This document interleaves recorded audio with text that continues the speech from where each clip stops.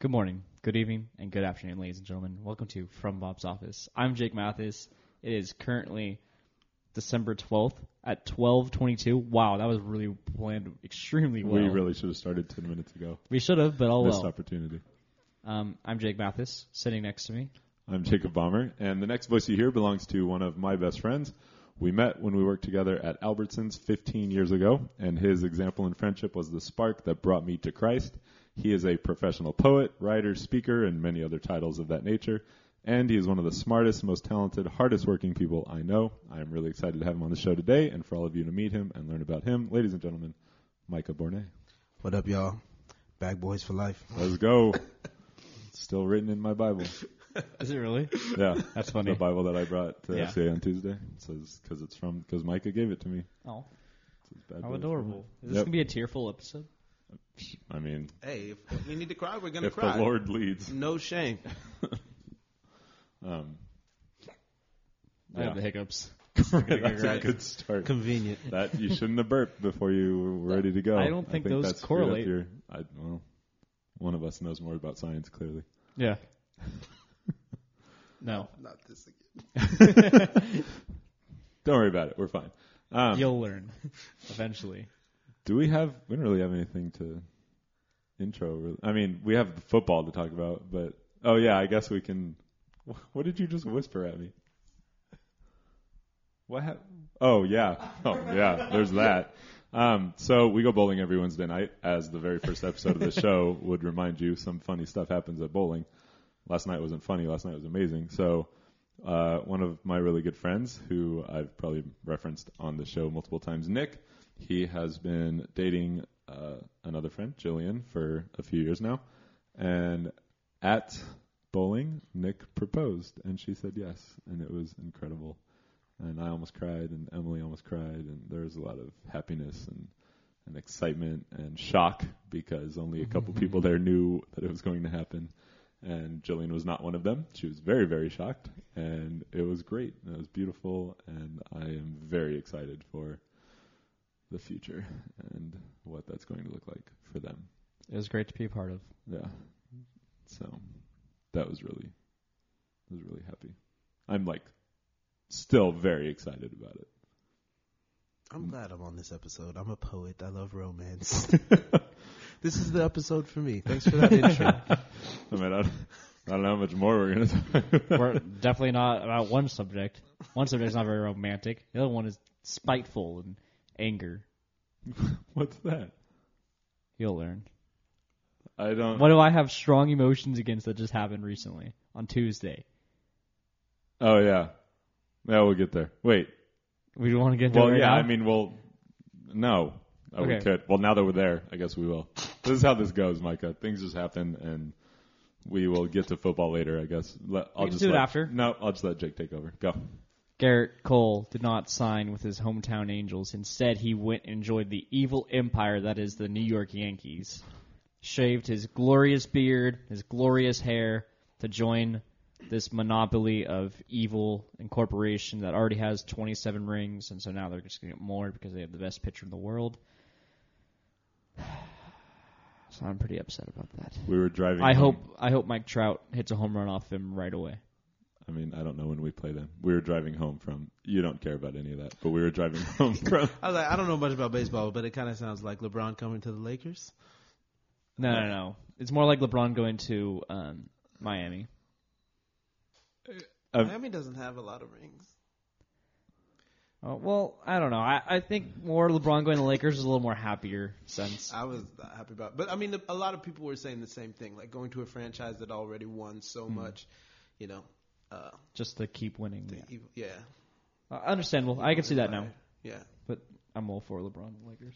Word. Yeah, people aren't mad that Cole went to the Yankees. Just, I am. Just you and some other Angels fans, because we wanted him. He was the chosen one. He was supposed to destroy the Sith, not join them, and yet there he goes, joining them. Jake loves Star Wars and will reference them frequently, and that's what he just did. That was a tweet he sent me yesterday that involved. You laughed. I did. It was funny. It's just hard to.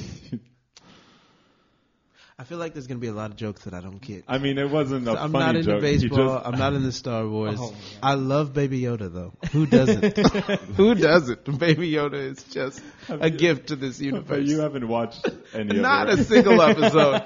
But he is killing the meme game right now. And that, the little hot chocolate and the coat, and it warms my heart. I saw a thing and it was if he ever gets hurt, I'm gonna personally walk down to Disney and burn them down. Like, so yeah, we lost out on one of the biggest opportunities ever, and sadly he joined the evil empire of the Yankees, and I'm very upset about it, visibly and emotionally. It's true. He's been upset for 38 I'm gonna hours. force 39 myself hours. to eat now. Yeah. I turned my sorrow into eating. It's going to just turn into more sorrow. It will. 5 pounds of honey baked sorrow. Sounds pretty great to me. And I wonder if I'm going to classify as honey baked after that. if your body mass constitutes a certain percentage of something else, you become part of that. Yeah. What if I just sweat out So honey you'll glaze? be 8% Native American and 1% honey glazed. I am more than 8%, thank you, but I was guessing. I don't remember. 10. How are you? White people always be trying to claim the Native American. No. Like, I have legit, like, I believe you, dog. I'm just saying. It's like, what? my, It's so funny to me. so my Okay, grandma, Elizabeth Warren. yikes. I'm sorry. So my I'm grandma, not sorry at all. Oh my goodness. Oh. I love it. so, Sports. so my grandma's grandmother, either grandmother or great grandmother, she is like one of the last of her kind to be able to, weave a basket. So she has a basket in the Smithsonian in like the Native American section. And like we have, or her cousin, so I don't know what that would be to me, but her cousin, he was a chief he was a chief in North Carolina for like multiple years. And then, yeah, so I have a bit. And then my grandma was buried with an eagle feather and all those fun things. Word. Yeah. You know what tribe? Cherokee. Cool. Legit. Anyways. What if I just made up one? You'd be like, oh, no. I mean, you could have. I wouldn't know the difference. Yeah, Cherokee. So, besides losing out on Garrett Cole, we also acquired somebody. Yeah, possibly. If he passes his physical tomorrow. He almost won National League MVP. I think he's going to pass a physical. Spoiler. How? Okay. His name is Anthony Rendon, I was saying, what is third his name? baseman from the World Series champion Washington Nationals. Yeah. We paid him the exact contract that Garrett Cole got from the Yankees, 7 years, $245 million. No. Yeah. Garrett Cole made 3. What do you mean made 3? 325. Oh, you're right. I meant Strasburg. Strasburg was 7 years, 245. Cole is That's 9 weird that 9 all of them. years. Oh, I thought they were all 7 No, years. he's I was like, 9 that's years, clever. 320 something million. Can you imagine? No. I don't even know what I would do with that. They're all averaging at least $35 million a year. That's crazy. Be a That's a nice lot. house. 35 nice houses. A year for 7 years. Oh my! You would literally own it. Like you would Real literally estate mogul. own Rhode Island. Yeah, I'm really excited about Rendon. You're a little. So, I enjoy that we're bringing in like a star power to have a sidekick for Mike Trout. But my issue is like I really hope that this doesn't mean we're shipping off David Fletcher because I'm a big fan of David Fletcher, and so I'm just like on my hands and knees praying that we do not lose David Fletcher because he has so much upside to him, and I know the family, so it's really cool to me.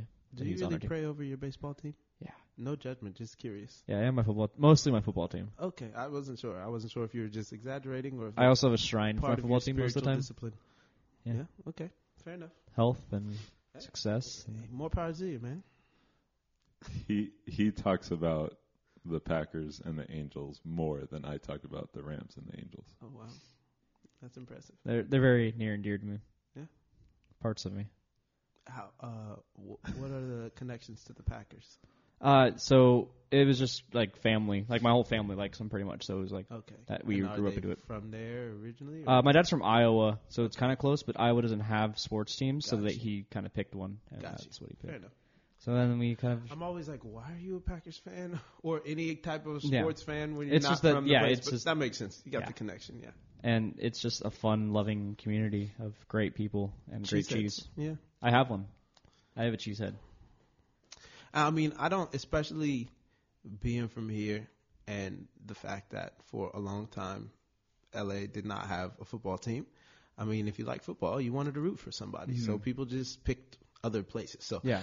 cats who are like from Southern California now who have a different team, I'm like, all right, it's like you chose a team. I get it because we didn't have nobody to root for. But now, yeah, I'm glad the NFL returned to LA though.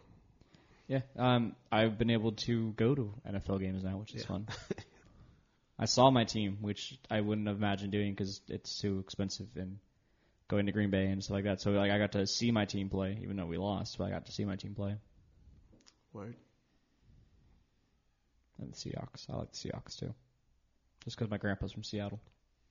Lives in Seattle right now. So I don't necessarily, they're not my team. I support them though when they're playing. Like I always text him like, go Hawks. Just kind of like a 1-2 thing for me and him to go back and forth about. Shout out Grandpa. You all listen to this because I'm pretty sure you don't know what a podcast is.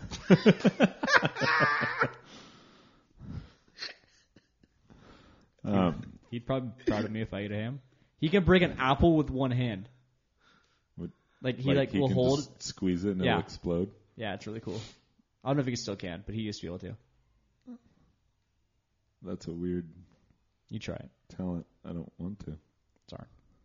I feel like you could probably actually do it. I don't feel that way. Hmm. My grip is not that strong. Hmm. I'm not a climber. Or I don't.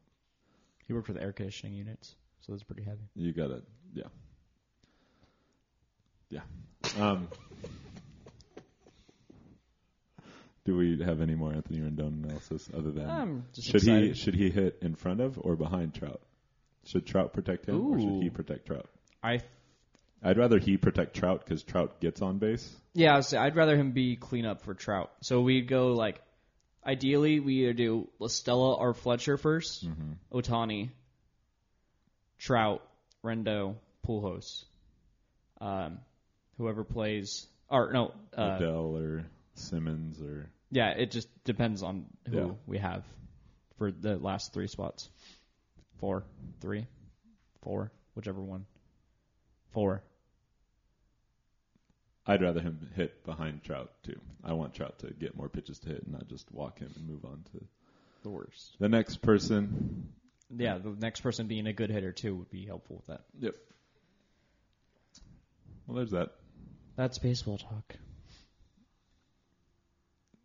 So this Who are the week in Rams football, playing? the Rams are playing at Dallas. Ooh, big game. Yeah, we need to win. I need Dallas to win. We talked about this on Tuesday a little bit more extensively, but yeah, we need to win. If we don't win, that screws us to try to get to the playoffs. And the fact that Dallas and Philly are now tied for the division lead at 6 and 7. That's so bad. But like, if Philly wins out, Philly goes to the playoffs. Apparently, they have the tiebreaker or something. So They play again in week 16. that makes sense. I mean, so I feel like Dallas, if Dallas wins out, wouldn't they also? I guess because Philly was playing the Giants on Monday night, they were specifically talking about Philly controlling their own destiny in that way. But I don't care about them. I care about us, and we really need to win. And we really need. Well, I don't care if you win this week against the Bears. I actually want you to lose against the Bears. That way, you're super mad and you come out and wreck the Vikings. That's what I want. We normally play both teams pretty well, so. And it's a home game for you. Oh, yeah. So I really don't anticipate that happening. But Well, spoiler alert, because we're playing the Bears. I expect us to win. I'm not going to say points anymore. I expect us to win by at least 1 point. he thought they were going to beat a bad team last week by more than 14 points, and they beat the bad team by 5 points. Still beating them. Ugly win's still a win in the win Yeah. category. I wouldn't mind an ugly win all the way to Super Bowl. In the words of Aaron Rodgers. Yep. Well, tonight's game, super entertaining. There is a game tonight? Today's Thursday. Jets at Ravens.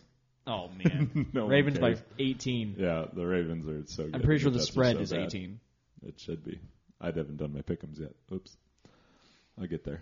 But yeah, Lamar Jackson's going to run all over the Jets and I can get a run lot all of over fantasy the Jets. points for my team that's no longer in the playoffs, so it doesn't matter. Do I have anyone playing? Wasting Lamar Jackson on my team. I have Mercedes Brown playing tonight. Other than that, Mercedes Brown. yeah, the Hollywood Brown. Marquise. Yeah, I do that all the time. Words get confused in Jake's head a lot. Names, words, things. I know. He knows what he means, Yeah, and luckily I'm here to translate. But, yeah. So, we wouldn't necessarily endorse watching tonight's game unless you are just interested in seeing how well Lamar Jackson can play. I'm going to Naples. I'm going to Huntington. Oh. Neither of us are watching the football game, so there you go. That's enough of an endorsement. Bills at Steelers Sunday night. Ooh, That should be really entertaining because the Bills are one game up on the Steelers for the 5th wild card spot. So they're both in the wild card right now. And if Pittsburgh wins, then that pretty much kind of cements. I really thought Pittsburgh was terrible until like last week. I realized I'm like, wow, Yeah, they're 8 they're and 5. 8-5. I expected them to be just trash, but look at them. As Jesse told us, they probably have. He thinks they have the best defense in the league now that they lead the league in. What do they lead in? Sacks and turnovers or something? Sacks, turnovers, and quarterback hits. I think. Well, that one didn't. That's not a stat that matters. But like sacks and forced turnovers, maybe. Mm-hmm. Pretty Since good. Mikael Defense wins Fitzpatrick- championships, and their offense isn't that good. No. So Well, hey man, Duck is undefeated. Duck Hodges is undefeated. Pittsburgh's quarterback's name is Delvin Hodge, but he is like a champion duck caller, That's awesome. so he goes by Duck. That's amazing. Yeah. And somebody from Duck Dynasty last week like sent a message of encouragement to him or something. It was pretty funny. Wow. So, and then Monday night is Colts at Saints. That should be entertaining. Oh, that should actually. Yeah. I am going to say Saints though. Well, yeah. Sorry, Pat. The Colts aren't as good as I hoped they were going to be at the start of this year. Yeah, they don't have Pat McAfee So, or Adam Vinatieri anymore. yeah. Anticipate a Saints blowout. Hopefully not. Hopefully it's a good, entertaining game. But, yeah, the slate's just kind of weird this week. I didn't really look at any of the other big games because I only cared about us. And hopefully we do not lose to the Cowboys. I'm going to be so sad. Sitting at home, surrounded by Chuck and Cody and Katrina. Yeah. Because last year, we played them last year in the playoffs and we won. And that was also kind of depressing because all of them were just mad the whole time. I was the only person in the house celebrating. And then, Why are they Cowboys fans? because Chuck was a Cowboys fan when he was a kid. He loved Roger Staubach, their quarterback in the 70s. Gotcha. And because Katrina grew up in the San Diego area, Mm-hmm. and so she was a Chargers fan growing up. But then when she married Chuck, she just adopted the Cowboys, and so Devin and Kimberly got that, and then Kyle got a John Elway jersey for his like birthday or Christmas. I don't know why. And because like when he was like 7 or something. Because John And then- Elway was just good at the time. Yeah, he's Like, really good, yeah. but like what? You're a Cowboys fan, so why are you giving Yeah. your son a Broncos jersey? That is very true. I didn't think about that. So I because mean, of but that, you know, what kid doesn't want a Jordan jersey when Jordan was playing, even if they Me. weren't a Bulls fan? I mean, I guess. So he became a Broncos fan because Yeah. of it, and then Cody came along, and Cody's a Cowboys fan. So, There's yeah, just one that's odd just- man out. I mean, and there are, because those teams have been around the longest, the Cowboys and the Packers and the Giants and the Eagles and stuff, the Bears, they have fans all over the country Yeah. because they were the main teams for a long time. So, it's not like basketball where like basketball is very locationally driven. Football, people are fans from everywhere. Yeah. So, yeah. Do we care about any more of that stuff? No. We haven't had a Minshew minute in weeks. I haven't seen anything cool about him lately. He had a pretty good interview though. They asked him like, "What are you playing for?" And he's like, I just really enjoyed the game, so I'm just keep playing."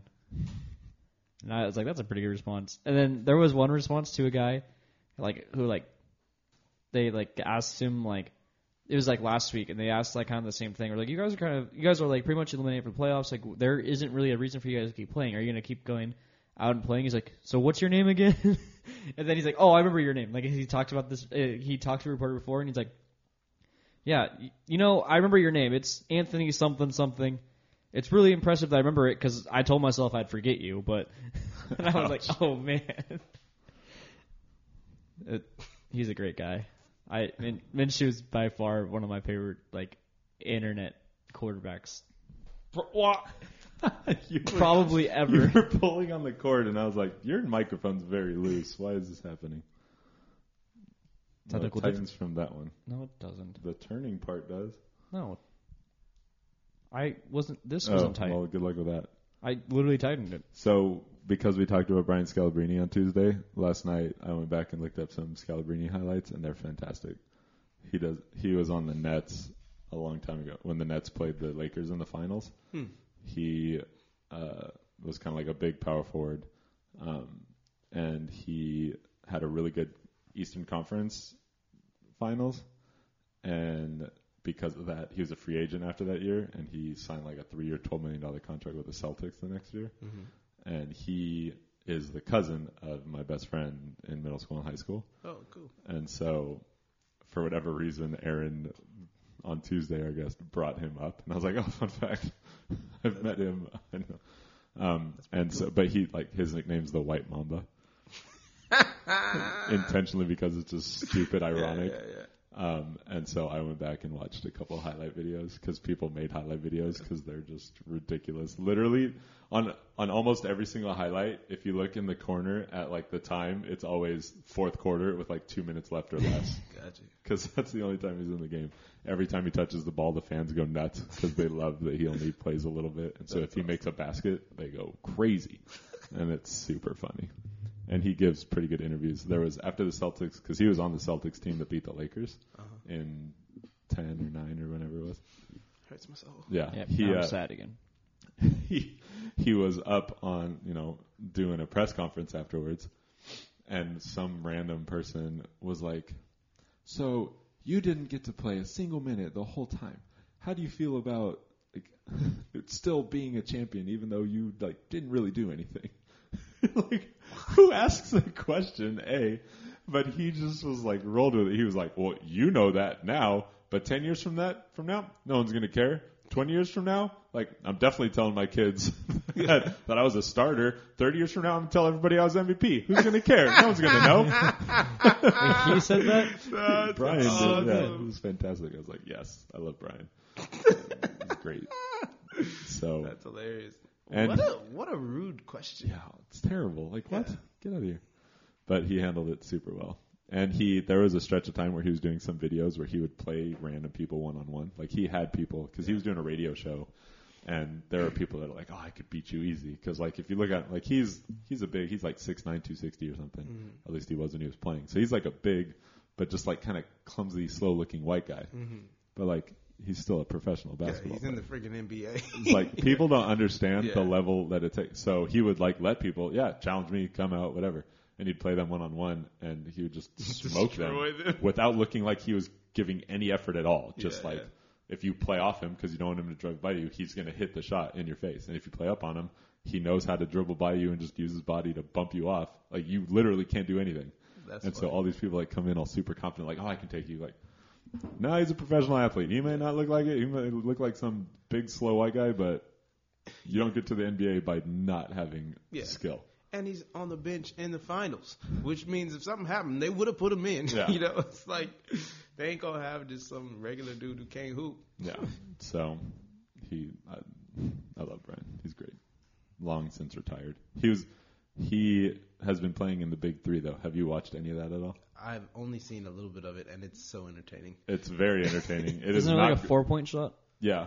It's from 5 more feet behind the 3-point line. But the basketball quality isn't super great. They definitely have diminished skills, and it's just a lot of hard contact in the lane and running into each other and stuff. It's literally It's just egos colliding. That's really. every shot is either a 4-pointer or just somebody getting fouled under the basket. But it's all these guys that we grew up watching who are all just kind of like a little bit older and slower now, and it's pretty funny. Yeah. So Whatever happened to Birdman? Oh man, I want to say he was in the Big Three. I feel like I saw was. him. Yeah. Mm-hmm. Yeah. He kind of just fell off. He had rose to greatness for like 2 or 3 years and then went away. He was one of the more entertaining individuals in the league. Chris Anderson, formerly of the Nuggets, and what team was he on that was like actually important? Was it the Celtics? I don't think he was on the Celtics. I remember him mostly on the Nuggets, so that's just me. Recall now. He has impressive tattoos, though. He does, very much. All right, well, the shortest Miami. sports intro. Oh, that makes sense. He's from Long Beach. Word? Yeah. Where'd he go to high school? Because this is what matters when you're from Long Beach. I feel like I would have known if he went to an Long actual Beach, LBUSD. New York. No, yeah, Long Beach, California. Birdman grew up in Long Beach. Oh, wait, no. Was born in Long Beach, grew up in Texas. Doesn't count. He's not from Long Beach. How did they say that? He played for Denver. Depends on when he moved. Well, If he moved before he was like 8, then no, he's not from Long Beach. If he moved at like 8 or 9, we still claim him. he started playing in. He moved when he was 4. Yeah, His family yeah, moved he to doesn't count. Texas. Dad, not from Long Beach. He played for whoever the Sugarland Sharks are, and that sounds fantastic. Sugarland Sharks. What does that mean? Is it It's Sugar Land Sharks or Sugarland Sharks? Sugarland. Sugarland is like the city, Gotcha. and then Sharks. 2001. Because Land Sharks would be really cool. Where did you find that? I'm on his Wikipedia. Me too. Literally right where his career history on the top. Okay. You think these guys know a lot about sports? They're just Googling the whole time. Okay, when it's Chris Anderson and his career included the Jiangsu Nangang Dragons of the Chinese Basketball Association The and New the New Mexico Mexico Slam. Slam of the International Basketball League, where he averaged just 1.1 points and 1.6 rebounds in 10 games.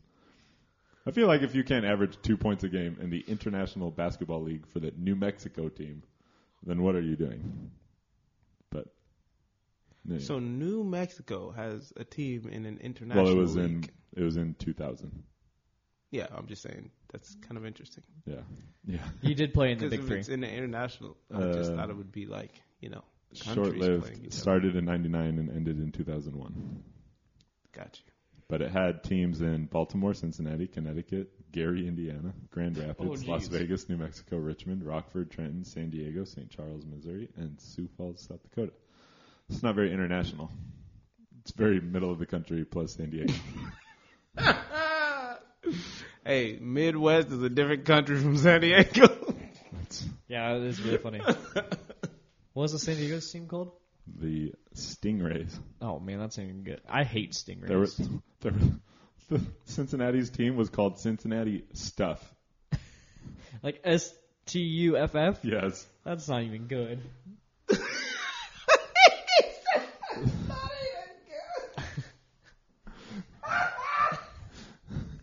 That's some quality commentary.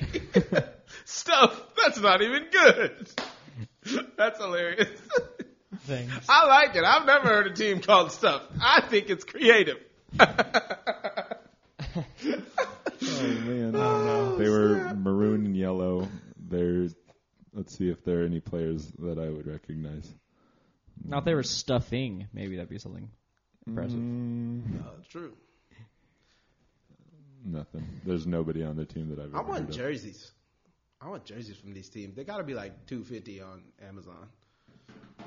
That's a lot of money. $2.50. Oh, you said $250, and I'm like, that's a lot of money. $2.50. Just like I want all the championships of the losers, all those T-shirts and hats. Give me those. Game 7, they got to make them for both teams, Don't they like ship them off to like third world countries? I don't know, but I want one. I found on PrepSportswear.com. Cincinnati Steph, 1999. Prep Sportswear just sent me a message. No, I won't talk to you. What color are their jerseys? The Wikipedia said maroon and yellow, but this is actually, I'm not, it's like a blue, but I'm not super against what's happening here. Like, That's awesome. yeah, it's like a navy blue with some red, Cincinnati stuff. and it's Terrible. totally purchasable. It's totally purchased. But that's like apparel. Where are like the jerseys? I couldn't Yeah. see anything. Oh, well, that's a shooter shirt, but I wonder if that's how the one on the right. Oh, gotcha. Maybe that's what their jerseys look like. It's just like Shooter a shirt. Like the NBA basketball. wearing these soccer jerseys these days. I know. Weird things be happening. Who wears a I wonder- soccer jersey? They got certain jerseys that got the sleeves on them and stuff. Oh, well, They like look like soccer jerseys. AD's kind of. Well, he like wears an undershirt though. Yeah, so no, I'm that's talking why. about the jerseys. They only wear them every now and then. They're like specialty jerseys. I don't know what all the different jerseys are and why they wear them when they wear them, but it's made just to sell. It's more interesting to jerseys. me the players who wear undershirts and the ones who don't. Like why? What is interesting about that? Why do they why are they wearing an undershirt? Oh, probably especially I mean, if you got it's issues not- with your shoulders. Yeah, and and it's not like it's a shirt. It's Yeah. it's like a compression Yeah. workout thing. Yeah. So probably to keep your muscles tight or the same, in the same place or- reason you would wear like, the compression shorts. Like it just helps. Because like the one pair of compression shorts I have when I wear them or like the compression pants that I wear when I play Ultimate sometimes, it like feels good. When it's hot, it keeps you cool, and when it's cold, it keeps you hot, and it like helps the muscles stay together as you're working out. So I can only imagine that would feel good on like your whole upper body when you're doing as much work as Anthony Davis has to do. I can see why some people would be uncomfortable having that, but I was always somebody that was uncomfortable in just a tank or anything. Like I don't like wearing those, but I would wear a compression shirt under it if I were playing. I'm not buff enough to wear a compression shirt though. That's not how that works. I found a team picture from the 1999 Cincinnati Steph, but they're wearing warm-ups, and you can't see what the jerseys look like. And that is They definitely don't even a have maroon. jerseys. They Yeah. played naked. That's why they're called the Cincinnati stuff. Oh, Just take off the warm-ups. And they just be out there. Cincinnati stuff, yo. Skins versus warm-ups. I don't like They it. probably have Speedos or boxers or compression boxers. Man. So Micah is a basketball fan, as you can tell by some of his commentary on basketball compared to football and baseball. I am. What does that fandom look like? Who do you like? When Yeah. did that start? What's So, up? growing up, I was really into all sports. My dad was into sports. I watched them. I played them. In recent years, I haven't been as much because in college I got more into the arts, and that just kind of like took over my time. Is the stuff I was engaging with and the shows and the artists I was keeping up with kind of replaced all of the games I would watch and things like that, and all the stats for sports. But basketball is the only thing that really stayed to a degree where I feel like I still deserve to call myself a fan. So yeah, kind of football and everything else fell away. I was never into baseball that much, but yeah, to me, I'm born and raised in Long Beach, and my dad grew up in Long Beach, and my grandma's lived here for decades, and my whole family on my dad's side are huge Laker fans.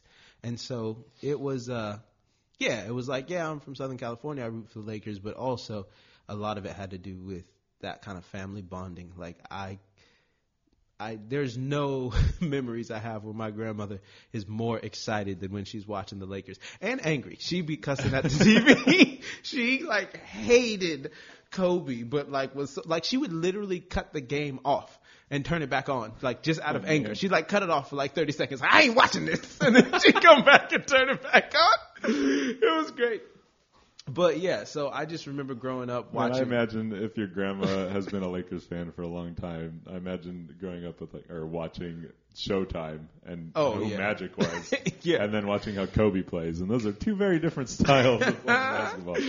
Yeah, That it would was be frustrating. funny. But yeah, so I used to watch the games, all the time with my family, my brothers, and my sisters were into it a little bit, but it was really my grandmother and my dad.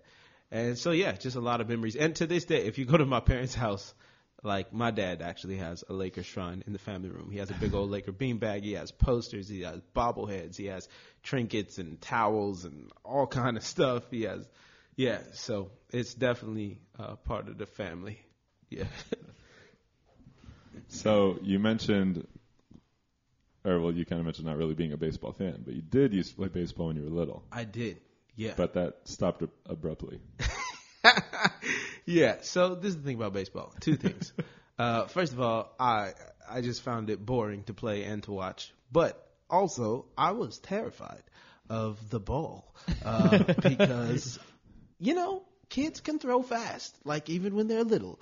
And I was always afraid. So I'd be at bat and I would just be like hoping I get walked or whatever. But I was always afraid the ball was going to hit me. So I never liked hitting. I don't remember if I was good or not, probably not, but I was just scared, even if I did make the hit.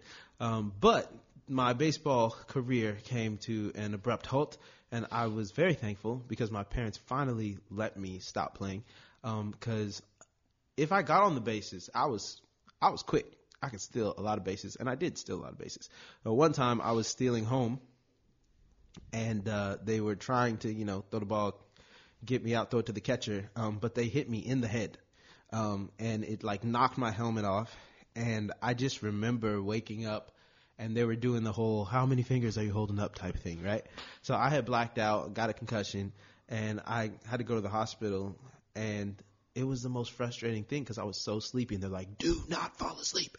You can go into a coma. My mom was tripping. Don't fall asleep, Mike. I'm so tired. Anyways, so yeah, after that, after being hospitalized for a couple of days and stuff like that, then my parents were like, all right, I guess you don't have to play baseball anymore. I was like, this was a blessing in disguise because I hate baseball. Because you were like 8? Yeah, somewhere around there. Yeah. So, yeah, that was the end of my baseball career. But, yeah, I was super into football, and I played football longer. I played football all the way up until high. So I played basketball, football, soccer, and baseball. I quit baseball first. I was never really good at basketball, but I liked it. But I think I stopped playing that like somewhere around middle school as far as like on teams. Soccer was my best sport in the beginning. I actually have a really funny story about soccer. So I played in LBYSO, and I was not really challenged at all. I remember in second grade, I was the leading scorer in the league, and I scored 22 goals one season. I was left-footed. I'm left-handed as well. I'm left everything. And so it just made it harder for people to know how to, guard me and stuff. Yeah. So I played for a while, but then when I got to middle school, I was just killing it. I was just like, I'm really good in my head, thinking I'm like the next Pele or something. And at one point along the way, you played with Cody's brother, Devin. Yeah. Although you don't remember I that. know. And Devin doesn't remember that. Not at all. I don't think your dad remembers, but Cody's dad, Chuck, remembers. He's the only one. And everyone's like, all right, if you say so, Chuck, sure. Yeah. So, but I don't remember exactly what grade, but it was somewhere, I think, around late middle school, like maybe 8th grade, that I was on this team in LBYSO, and there was these two brothers. They were twins, and their dad, they were really good too. We were on the same team, and their dad was like, hey, he went to my dad. He's like, Micah is not really being challenged. He has a lot of talent. I actually found this league on the west side of Long Beach, and it's just a stronger league. The talent is much better over there. He'll grow as a player. And my dad was like, okay, cool. So we went from LBYSO to, I don't even remember the name of the league, but if you're familiar with Long Beach, the west side is predominantly Hispanic neighborhood. And it was like kind of over by Silverado Park or whatever on the other side of 710. I was the only player in the whole league who wasn't Latino. The name of my team was Miguel Hidalgo, which was a Mexican revolutionary. And our coach gave us halftime lectures in Spanish, and then he had to give me one-on-one lectures in English because I don't speak Spanish. And I went from being one of the best players in the league to hands down one of the worst. These dudes were so good. It was terrible. I was like, oh, I am not good. I am not good at all. I'm only good playing these other folks who don't know nothing about soccer. But it was funny. Yeah, so that was I did play in high school, but again, I wasn't very good in high school. I just played for the PE credit, so I didn't have to take PE class. What high school did you go to? I went to Poly. Yeah. So yeah, that was my soccer career. Oh man. So yeah, Michael was a very fast, talented athlete. You would have kept playing sports to some degree. Like, why did you stop playing soccer? Yeah, I mean, so at the time. Yeah, I ended up. The reason why I quit the soccer team actually was because I got the job at Albertsons. Yeah. So I was in high school, and first of all, I also played football all the way up until high school, and it was like I was playing Pop Warner, and it was like the summer before freshman year, and I was thinking about trying out for Poly's team, but I was 98 pounds my freshman year of high school. And the thing is, Pop Warner, they have like weight limits and stuff like that. So you're always playing guys who are around your age and around your weight as well. But once you get to that high school level, things change. And, especially at the school I went to, they have a really good football program. And kids come to there to play football. And we got a whole lot of Polynesians, Samoan cats, all this stuff. So suddenly I'm like 98 pounds. And this wasn't even the Poly team, but I was just on my Pop Warner. We're closer to high school now. And I was just getting tore up left and right. When I had like the weight limit thing, like, okay, the heaviest guy is only 20 pounds more than me, I was cool. But once you hit that, these are the little grown men, I got messed up. I didn't survive Hell Week, and I got a concussion. And that was the end of my football career, my freshman year of high school, the summer before my freshman year. But I continued to play soccer, and I stopped because I enjoyed it. I do enjoy sports, but I got this part-time job, and we had practice basically at the same time that I was supposed to work. So it was like, do I want to make some money? Or at this time I had been, humbled by the West Side Soccer League. I no longer thought I was going to play professional or play. So I was like, well, the likelihood of me like playing in college or getting a scholarship are slim to none. And I want to make this money. And so, I quit playing soccer so I could work after school. So I'd leave school, take the bus straight to Albertsons, and be a bag boy, and that's where I met Jacob. That was kind of the end of my sport in the kind of like organized sports. I still was into athletics. I started lifting weights a lot because I didn't want to be 98 pounds, and I still do a lot of weightlifting, but that was kind of the end of like organized sports. But even the other thing, I ended up getting sick in college and have a lot of issues with my health. And so I'm like, I probably couldn't have continued to play anyway because I started to have all kind of dislocations with my joints, and I've had shoulder surgery on both my shoulders and stuff now. So it was kind of cool, the timing of it, because like right when my health started to deteriorate, that was around the same time where I started taking my art more seriously. So those passions kind of swapped out. And so I was like, all right, I can't really do or play sports that much anymore. But now I have this whole new kind of outlet that I love. I'm trying to look up players to give people a sense. Long Beach Poly is one of the most successful high schools in the country in terms of producing mostly football players, but there have been a lot of other athletes that have come out of Poly. Yeah, a few baseball players too. Yeah. But I can't. During your time, I was trying to look up 2006 and 2005. Well, I went to school with Deshaun Jackson. Yeah. So dope. Yeah, he's like really good friends with my older sister. He was just one grade above me, and he was in my sister's grade. I went to school with him. Also, Winston. I forgot his last name just because Churchill. No. Oh gosh, he said Churchill. Oh man.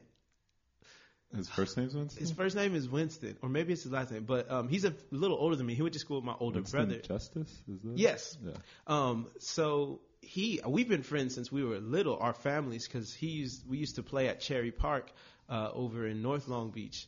And but yeah, he's another one who went to the NFL and was like really good buddies with my older brother. Played for USC and was drafted by the Eagles and had a pretty good pro career. Yeah. So I knew all those cats growing up. I'm one of 6 kids, so a lot of the and all of my family played sports. So like my sister ran track, and they did a lot of like workouts, both running and weightlifting. The football team would do stuff with the track team and stuff like that. And so so it's been cool, like seeing people you grew up with and went to high school with like have professional success when it comes to sports, both in like leagues and then also like the Olympics and stuff like that. It's pretty cool. Poly High, baby, scholars and champions. It's cool, but I hate it. Every time somebody brings up Poly, I'm like, scholars and champions. So I'm going to go back to watching sports and being a Lakers fan. What are some of your who's your favorite player that you've ever watched, Lakers and otherwise? And what are your favorite memories of watching pro basketball?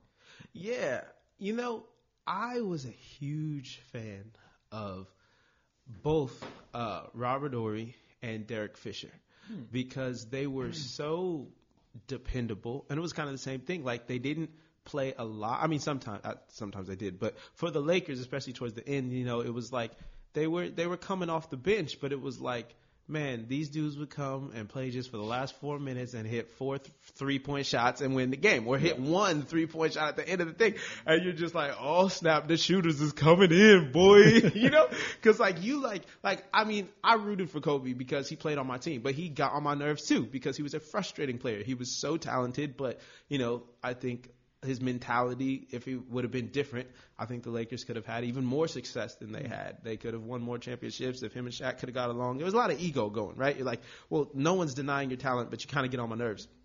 But the thing I liked about Horry and Fisher is that they were just stand-up dudes. They had integrity, and they were super talented, and they came in when it mattered, and they showed up. It was like they weren't intimidated to take the last shot. They were and it was just sinking it. And I just so many memories, not even just in the playoffs, but even just during the season, just regular games where it's just like, oh no, Fisher drained another one, or he drained another last minute 3-pointer, and you're just like, it's the most exciting thing in the world. So those kind of buzzer beaters, especially when it was from these role players coming off the bench, that is like, I scored 6 points all game, but they're the ones that mattered the most, that's so cool.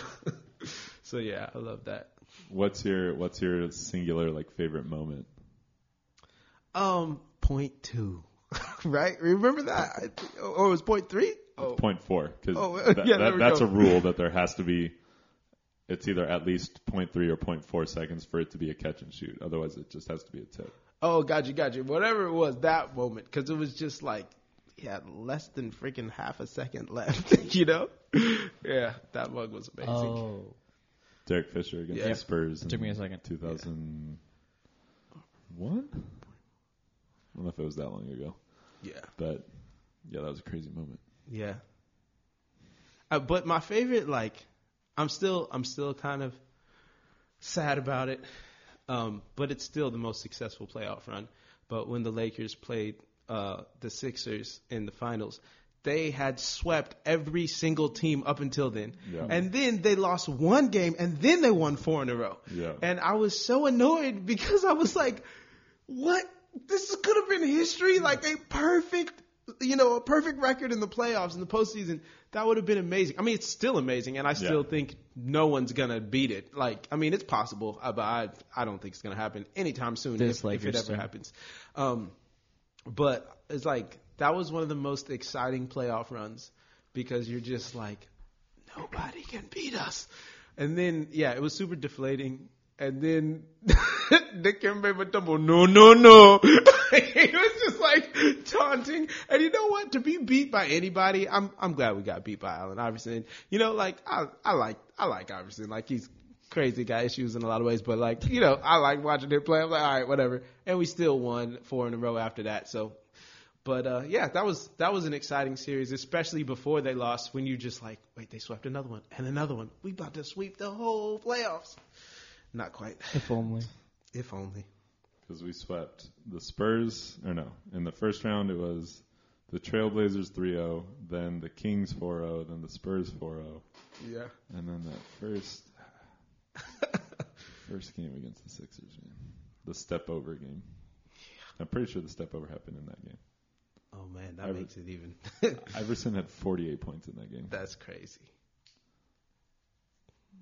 Iverson balled out that series. Yeah.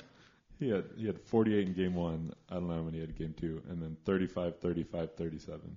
Yeah, that's what I'm like, you know what? Respect. If somebody's going to beat us, I'm glad it was him. No. But we still got the ring, though.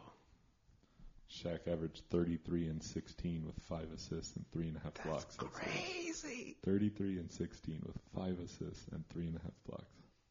Shaq was a monster. Shaq was a monster. Iverson averaged 35. Iverson only didn't play like 2 minutes that whole series. That's crazy. He averaged 47.8 minutes per game. Also, I was shocked when Allen Iverson looks like a midget in the NBA, and this fool is 6 feet tall. I'm like, when I found that out, I was like, Allen Iverson is a 6-footer? I was like, oh my gosh, these dudes are giants. Because he straight up looked like somebody's little brother. You know what I'm saying? Like Isaiah Thomas. He looks so short out there. He is not short. He changed the game. Like I wasn't the biggest fan of Iverson, but like there are only you can name on one or two hands how many people have changed how the sport has either been played or how it looked. Like because with like Dr. J changed it one way, and then Jordan like escalated that even more, but then Jordan changed the style of it too, and Jordan made long shorts a thing, and Jordan made being bald a thing. Like those weren't things that were happening. Yeah. And then Iverson comes along and has another very different look too, but then the way he played, like the crossover, nobody cared about. That wasn't a thing before Iverson. Like where it is a huge thing now, breaking people's ankles and stuff. That entire culture started with Allen Iverson. The idea of like just street ball type play and little dudes going to the rim and finishing. Yeah. Like relatively little. But I mean, I know what you mean. He's little in the NBA. He is. At 6 foot, 165 pounds. Yeah. Like he would go into the lane and attack 7'1", 320-pound Shaq. Did you say 165? 165 pounds. 6 foot, 165. Are you serious? That's what it says. So that's like probably average playing size. What the heck, bro? I weigh 190. How can you be that much taller than me and that much skinnier? I'm like, that's crazy. Oh, he was little. And he would attack the basket. He would go up against these dudes and be like, F you, I'm scoring. Good luck stopping me. And that was something that was not what you did at that size. People didn't do that. No. And he did. And so I have a ton of respect for. Yeah, and he was just entertaining to watch because he was so quick and, had handles, crossing people over. It was like, even if other people were good or like slam dunking or whatever, like Allen Iverson was out there just doing stuff you did not see. And you were like, what? Like, yeah. He's 7th all time in points per game average. Dang. So that's impressive. Yep. He's great. But yeah. Well, there you go. Some basketball history. Recent history, I suppose. Well, we can move on from the sports realm. And you have mentioned your family in bits and spurts through the start of this, but give us a sense of who your parents are, what they do, who your siblings are, what they do. Yeah, I come from a big family, so there's 6 kids. There's 3 boys and 3 girls. I'm the 4th. But yeah, my dad was raised in Long Beach. My mom's from Ohio. I did not know that. Yeah. What part of Ohio? Youngstown. Okay. Yeah, north. My family still lives there. My grandpa lives there. Because you have a lot of family in Louisiana, though, too, right? No, Mississippi. Oh, Mississippi. So my dad's side of the family is from Mississippi, but I don't have that much family there anymore because my grandma is one of 11. Oh, my. Yeah. and they're all from Prentice, Mississippi, but they kind of all moved out to Long Beach around the same time because they were trying to get rid of or get away from the prejudice in the South. And so my grandma had moved briefly to Detroit, and my dad was born in Detroit, but then the family decided to move out to Long Beach. So, yeah, a gang of them came from Mississippi, and they all moved into the same neighborhood on the same block, right over kind of like on the traditional east side of Long Beach, over by King Park. It's right near Poly High School, actually. And yeah, they moved into like houses on the same block. So my dad grew up like with all of his cousins and stuff, just living a few doors down, and all of his aunties. Awesome. Yeah, it was pretty cool. So, but yeah, and then my mom was from Youngstown. She was born and raised out there, and she moved to Long Beach when she was like 20 something. And they met at church at Grace Brethren Long Beach over in Bixby Knolls. Oh, wow. Yeah, that's where my parents met. Did she just move on her own pursuing something? Or? No, so her grandmother had moved out here, and she was living out here. So originally she came to visit her grandma for like an extended vacation, like she was going to stay for a month. And her grandma loved having her out here so much. She said, hey, you should think about staying. So my mom was like, all right, well, I'll apply to one job, and if I get it, I'll stay. And she got it. So she was a registered nurse, so she worked at Long Beach Memorial. Oh, yeah. What wing? I don't know. Oh, no, this was years ago. No, she doesn't anymore. But that's what, like, at the time. So, yeah. And it was interesting, though, because she met my dad through church. But my grandma, my father's mother, was also a nurse. And so they knew each other from the hospital. Oh, that's funny. But then she met my dad at church. Yeah. So it was kind of cool. But yeah, so yeah, my dad is he's retired now. He just retired this year, actually. But he was a probation officer most of my life. And then my mom, she stopped working once she started having kids. And then she went back to work after my youngest sister was full-time in school. So now she's been a librarian for quite a while at an elementary school. Yeah. So it's been pretty cool. But yeah, I love being from a big family. And the kids are, it's interesting how you can grow up in the same house, but just, you grow into your own person. And we're all into, like, there's definitely the language that we've built as a family to where, like, things we have in common, ways we communicate and vocabulary and all this stuff where you're like, yeah, you're definitely a Bornay. But we couldn't be more different in so many ways. It's kind of funny. Like we're kind of split for our family. We have within the kids, it's like we have the liberals and the conservatives. I'm definitely on the liberal side of things, but it's all relative, But it's pretty funny because my oldest sister, she is a school teacher. Then my brother after her, he's a lawyer, and then my other older sister, is an athlete. She ran track in college. And now she's actually the cross-country coach for the girls at Poly High. Mm-hmm.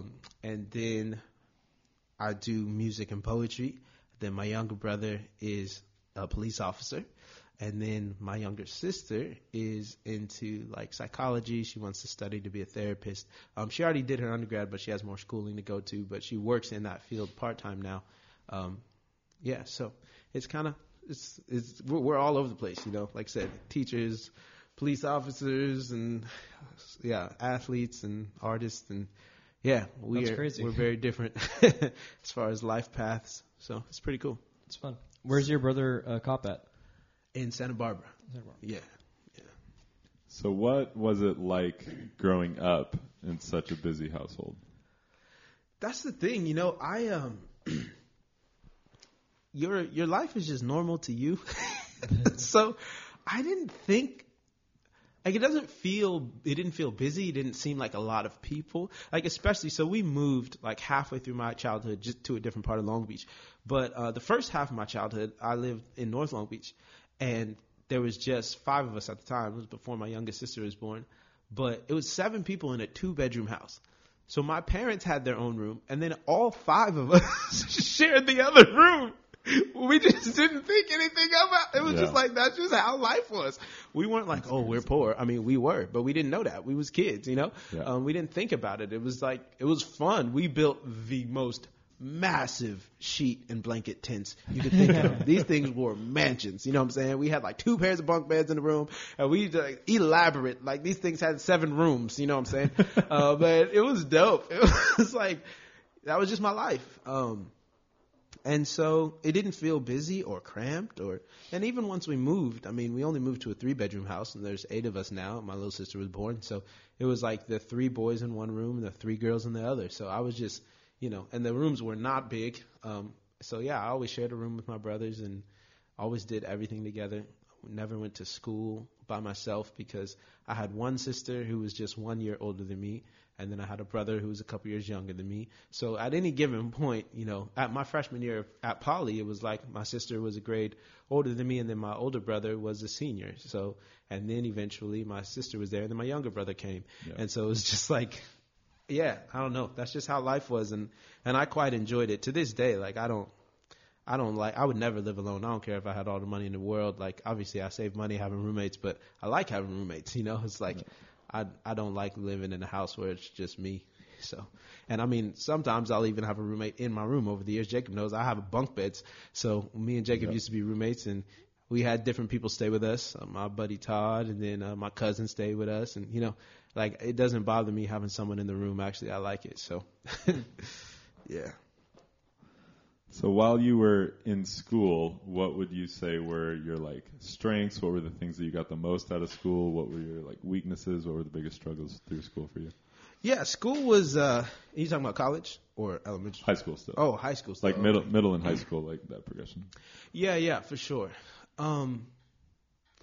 It was interesting because so my parents were very intentional about wanting to get us the best education we could and trying to get us into good schools and things like that. So again, I lived in North Long Beach for elementary school and went to church over in North Long Beach, really diverse community. But at the time, my parents had us tested so we could go to this school on the other side of Long Beach, the school called Minnie Gant. It was a really good elementary school. And I always struggled in school. But I was like, they have the gifted programs, right? I was smart enough to get in, but not smart enough to thrive. And so it was like I was at the bottom of the class of the advanced class. And so I hated it. Yeah. I hated school because I always felt like I don't even want to be here. Like I would much rather be in the classes where work wasn't as hard. And also, at a young age, like I noticed right away, like most of the time, I was the only black boy in the class because it was this school on the other side of town and it was the advanced program. And like kids of all colors are smart, but for a lot of reasons, kids who grew up with more support or whatever, they do better in school. And so here I am. And it was like, we would call the people who are not in the gifted programs like, oh, that's the slow class, right? That's what we call it. But I'm looking and I'm like, well, the slow class is where all the black and brown kids are. Yeah. And I want to be in the slow class. You know what I'm saying? Being the only black kid in the class or one of 2 of us. Some years there was one other girl. There was a girl named Whitney and stuff like that. But it was very noticeable to me from an early age. And so even all the way as soon as elementary school, I felt like this burden because I was embarrassed. I was like, first of all, I'm one of very few black kids in this program. And also, I'm stupid. Like, that's how I felt. Even though I was in the advanced class, I'm struggling. I'm getting bad grades. And so I grew up hating school. And I was in, like, advanced courses in elementary school and middle school as well. And then when I got to high school, things changed. I didn't, like, Poly has this program called PACE that I didn't even apply for because I didn't want to get in. Oh, I wouldn't have applied to PACE. Yeah. And I was like, and my parents didn't make me apply, and I don't think I would have got in either way. But so then once I got to high school, I was in a program that was a lot more diverse, and that felt a lot better. But still, it was like in middle school, it was more diverse than my elementary school as far as the school itself. But again, I was still in the advanced courses. I was in TAP in middle school, and it was the same deal. Like, I'm the only person in my family to ever fail a class. Like, I straight up failed algebra. And I tell people, there's kids who slack off or whatever. And I was like, that wasn't me. Like, I was a good kid who got bad grades. Like, my parents were very strict. I showed up to class. I did all my homework. I just didn't get it. And things that you're supposed to be good at to be considered smart, I wasn't good at. All the stereotypical, like, oh, smart kids are good at math and science and all those things. Those were the things that was hardest for me. Reading, I read very slow. If I read faster, I wouldn't comprehend it, but I would read so slow, I often wouldn't finish the reading in time. Like, oh, you got to finish this novel to bid the test. So it was like I would read half the novel and, I do okay on the test, but I couldn't answer like the last third of the questions or something. So it was just, it's so funny now because like now when people often meet me or they hear me talk or do a presentation, they're like, oh man, you're so smart. And it's not that I'm like, oh, I'm stupid, but it was hard for me to believe that for a long time because that wasn't my experience in school. I never felt smart. I was always at the back of the class as far as performance wise. And it always felt like a chore. I didn't really understand the ways in which I was gifted or intelligent until I started engaging my creativity. And that wasn't until college. During my college years is when I started first writing hip hop my freshman year, and then my third year of school I started writing spoken word poetry. And that's when so many things came alive for me. So many things that I had been interested in my whole life, but had never really been encouraged. I love hip hop my whole life, but nobody told me that my love for hip hop was actually an interest in something creative and productive. And it was just like, if anything, it was looked down upon because hip hop was seen as bad. And especially coming out of Long Beach, the most famous and popular rappers were all, gangster rappers and stuff like that. So I loved all this music that I wasn't supposed to like. I was a church kid that was talking about bad things. And so I didn't associate my interest in hip hop as an interest in creative expression and something productive that could pay my bills one day, that could do good in the world. And so it was crazy because I genuinely thought I was stupid. And then I start writing rap songs and poetry and sharing them, and folks were like, whoa, dude, like, you got a lot to say, man. You're talented. You're smart. And I was like, what? Because even when I was doing that, it had nothing to do with school. I didn't like start rapping because of the school I went to. It's just during my college years I met some folks and got into it. But it was always outside of school. I'm going to open mics in the city of Chicago. I'm doing other stuff. So, yeah, it was a crazy shift because the first basically 20 years of my life, I thought I was dumb, and now I get invited to colleges on a regular, but like because of poetry and music and to teach creative writing. But that's why it formed in me this really big passion. Cause I think so many people, not just when it comes to like music or poetry, I think so many people are struggling to fit into the machine, the system of how we usually measure intelligence. And they think they're dumb when they're not. They're creative and they just haven't discovered, the way their intelligence expresses itself creatively. And unfortunately, as a culture, when it comes to education, we don't really value creativity that much. We think it's a good thing, but not a necessary thing. Whenever there's budget cuts, the first programs to get cut are always the creative ones. Well, we don't really need a band that bad. We don't really need a art teacher that bad. We don't really need a dance program that bad.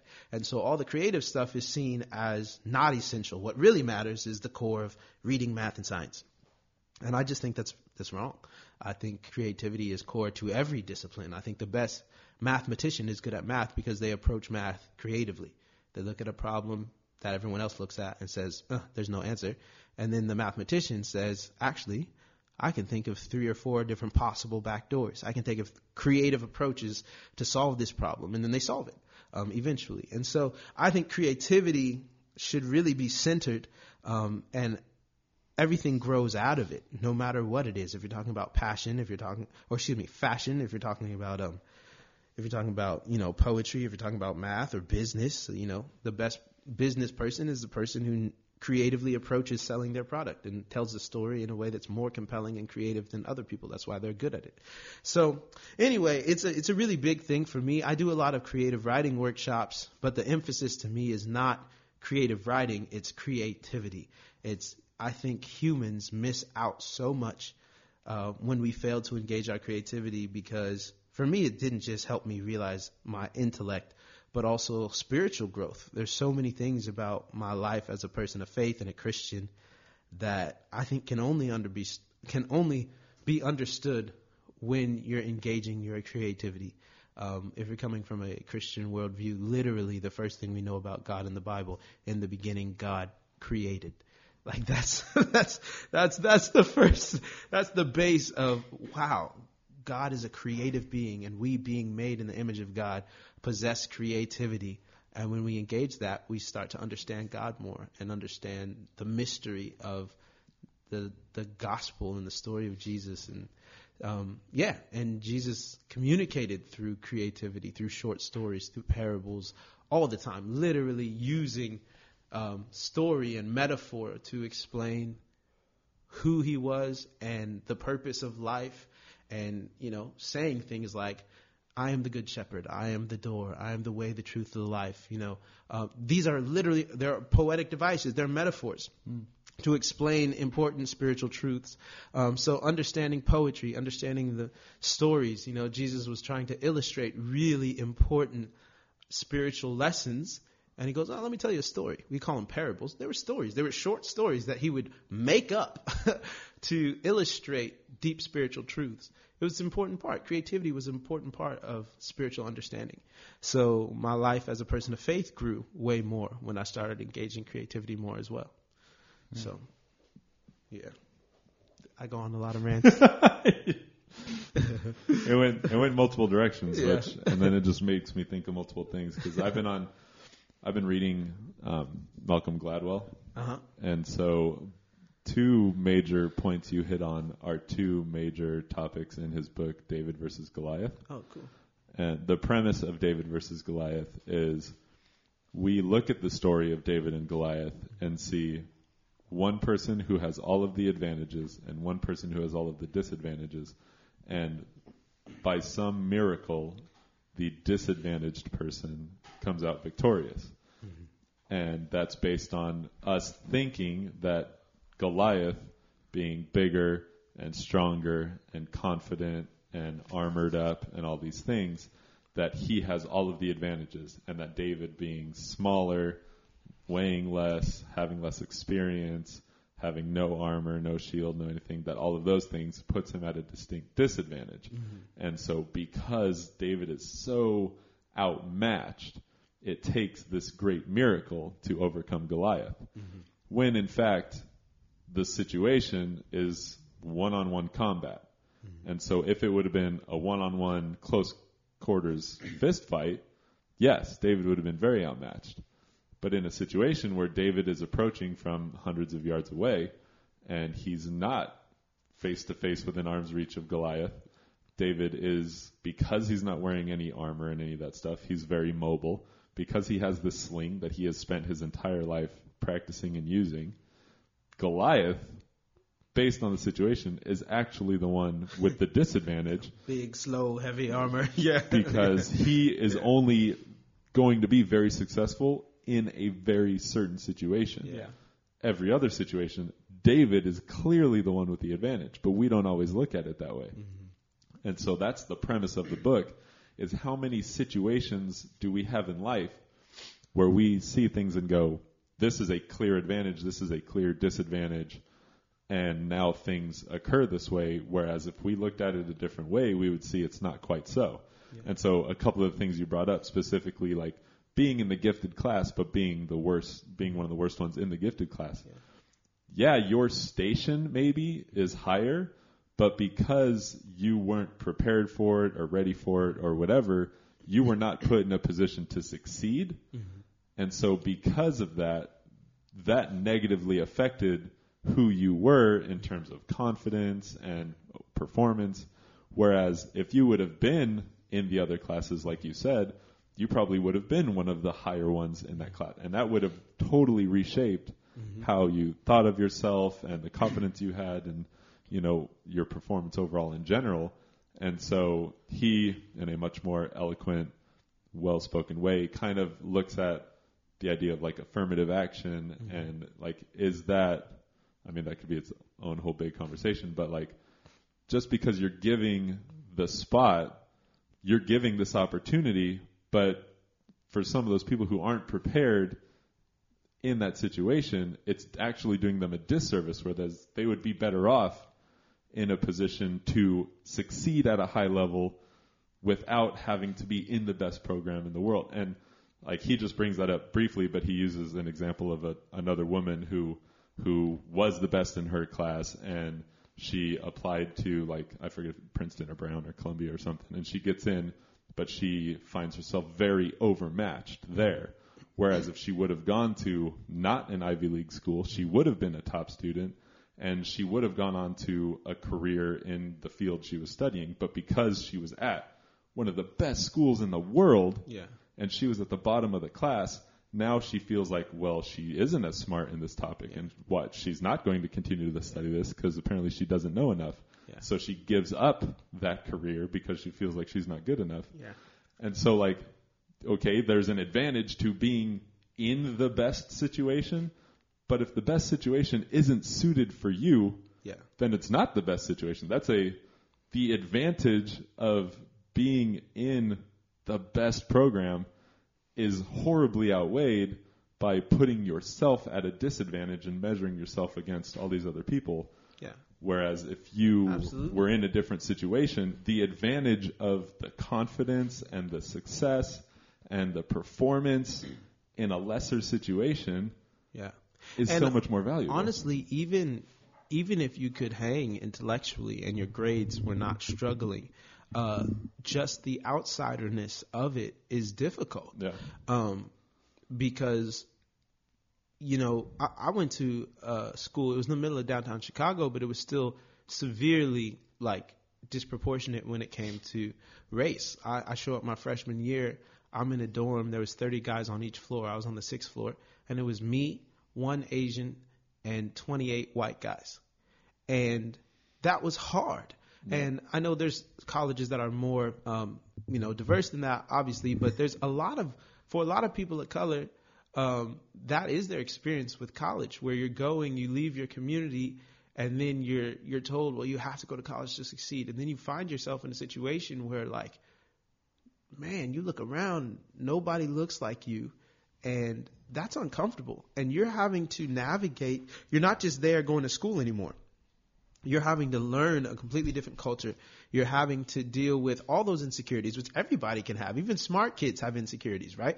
There's kids who are getting straight A's, but they're at 96% in the class instead of 100%, and they're stressed out because they're like, I want a perfect 4.0, and if I even get an A-, it's not good enough, And so it's like everyone has insecurities when it comes to education, but then to also be having to navigate constantly being an outsider and feeling like an outsider it's a very difficult thing to do, which I don't actually think it's not something that everyone can handle or should do.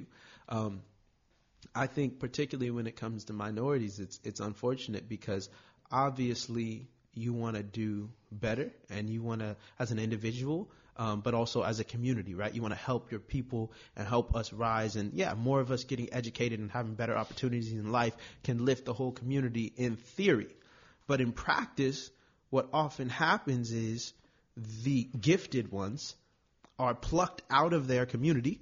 It takes a village to raise a child. Well, now you're removing that child from the community that helped it grow and helped it find themselves.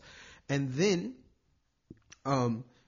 in order to be competitive in this new quote unquote privileged environment that they should be grateful to be in, and see it as an honor, but they don't fit often culturally. And so then they have to either learn how to code switch and navigate these two worlds and be like here and back and forth, or just for ease's sake, often students assimilate. And not just students, it goes beyond schooling. In the professional world, when you're the only person of color at your business or on the board or in the office, again, you end up like assimilating in order to excel and to be accepted.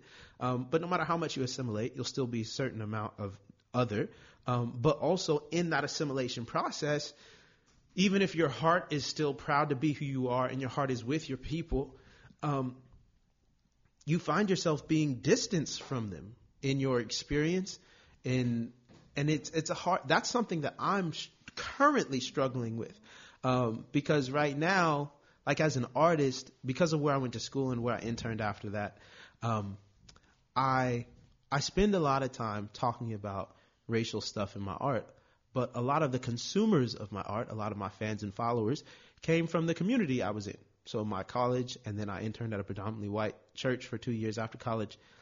And I'm grateful for those relationships and those conversations, but a lot of the invitations I would get is to predominantly white schools and communities and things like that. And so I'm constantly, on behalf of black folks and people of color, facilitating these conversations, but I'm no longer in regular community with the black community for 4 years of college and 2 years after that, right? And so now I'm working on an album right now that is specifically talking to black boys. I'm basically talking to high school version of me. It's about masculinity, and I'm trying to think about who I was and how I was influenced by hip hop and what that kid needed to hear and have a conversation with him. And it's so funny because I started, in order to want to connect with that community more and see where black teenage boys in Long Beach are right now and what they're thinking and how they're living, I started going to like hip hop open mics. I've been doing a lot of stuff in the poetry world, but the other week I went to 2 different hip hop open mics, and it was hard. It was hard being there and realizing how distant I am from a lot of aspects of the culture. There's some things I still understand, but I'm like, man, I haven't really been spending my time around what is kind of most like native to me in that sense. And it was just this weird process of like, man, in this desire to succeed and continuing to learn and talk the lingo and assimilate to rise up, and then I look around and I'm alone, culturally speaking.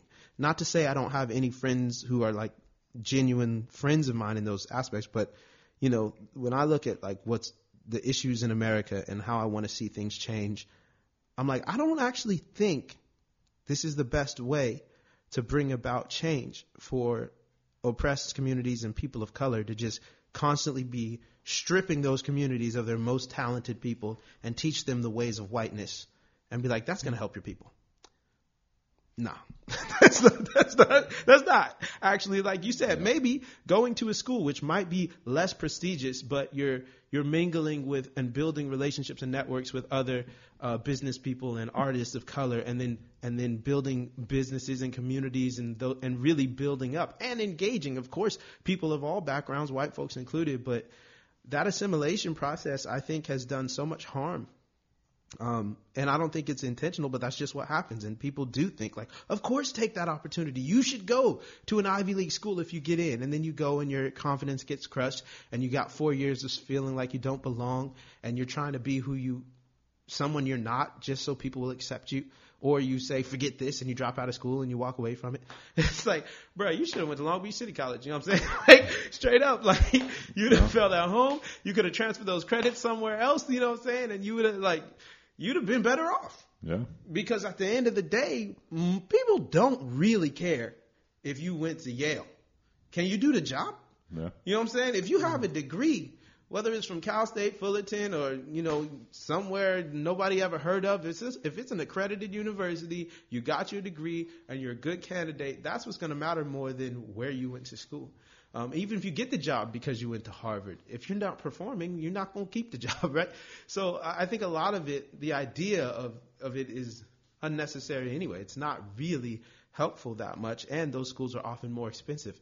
So you're going into greater debt for this lie that this is a far superior education, and it's not really going to help you that much more, I think.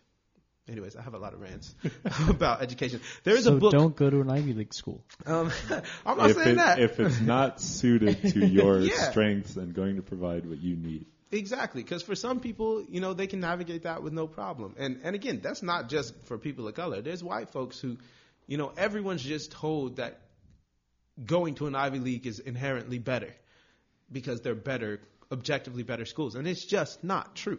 It's just not true. That might not be the right move. There's a culture there. There's a thing that just might not be suit for how you're built, like Jacob's saying. So my basketball shorts and sandals would not have fit in very well at Yale. I'm just going to throw that out there. Yeah. So I feel like I'd be the funniest person at Yale. I can't corroborate that or deny it. I've never been to Yale. I don't know if I know anyone who's ever attended Yale or Harvard. I know someone who went to Harvard. I don't know anybody who went to Yale. I know someone who went to Stanford and Princeton. I know somebody who went to Cornell, and that's about it. The only experience from Cornell is Andy from The Office. Yeah, how'd you know? I know exactly what you was about to say. Are you a big Office fan? I am. Good. Well, that makes two of us. Two of you. I think you just talked to your split personality. No, I was saying, like, out Makes of two the of three us. of us, two of us are Office fans. That's what I was going for. It was a nice way of saying he doesn't like The Office. I hear it a lot. My only other observation, too, from that and from the same book is Gladwell also goes into a lot about dyslexia, and dyslexia just as one example of people who either on the spectrum of like suffering from a diagnosed learning disability to people who just struggle in school in general, maybe like in kind of related to ways that you did, that some of those people where the academic, like the things that you were talking about, just like being able to read easily and quickly and understand that right away, or being able to do math really quick. People who struggle at that, it does build their creativity. It builds their problem solving. It builds these other skills that they have to learn how to survive. They have to be able to come out of it and still find a way to succeed in a non-traditional way. And because they learn how to do that from a young age, that just builds and builds and builds as they go through school and as they get to college. And then the next thing you know, someone like Richard Branson, who the founder of Virgin, and like he was a miserable student. He's diagnosed dyslexic and there are so many successful businessmen. There are so many successful entrepreneurs, individuals who do amazing things, that they're either rich or just really well known or have invented important things, whatever, who all struggled when they were in school, and who they are now is based on their ability to adapt and be creative and use different parts of their brain. That people like me, where school was easy for me, I do not consider myself super creative, and I'm relatively lazy because I didn't have to do that. I could just, you say it, I understand it, moving on, let's go. Like, I didn't have to put in that work. And so I don't hate that I was able to just make it through school relatively easily, but I am envious of people who have really good, like, natural work ethic, and people who have grown to the point where their creative side is much more developed because I didn't have to do that. Out of necessity. Yeah, I think that's really fascinating. That's a really cool observation, because it's like, it's not that you aren't creative, but that potential was never needed. It wasn't encouraged, because in the systems, like, people who excel, I actually read a different article that has like complementary ideas. And basically what this article was about, it was about valedictorians and people who do really well in school.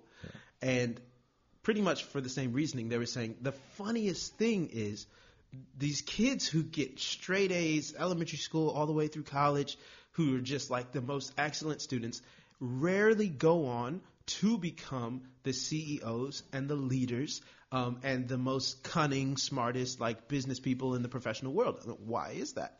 Well, because those type of people, it doesn't take creativity to fit into a system.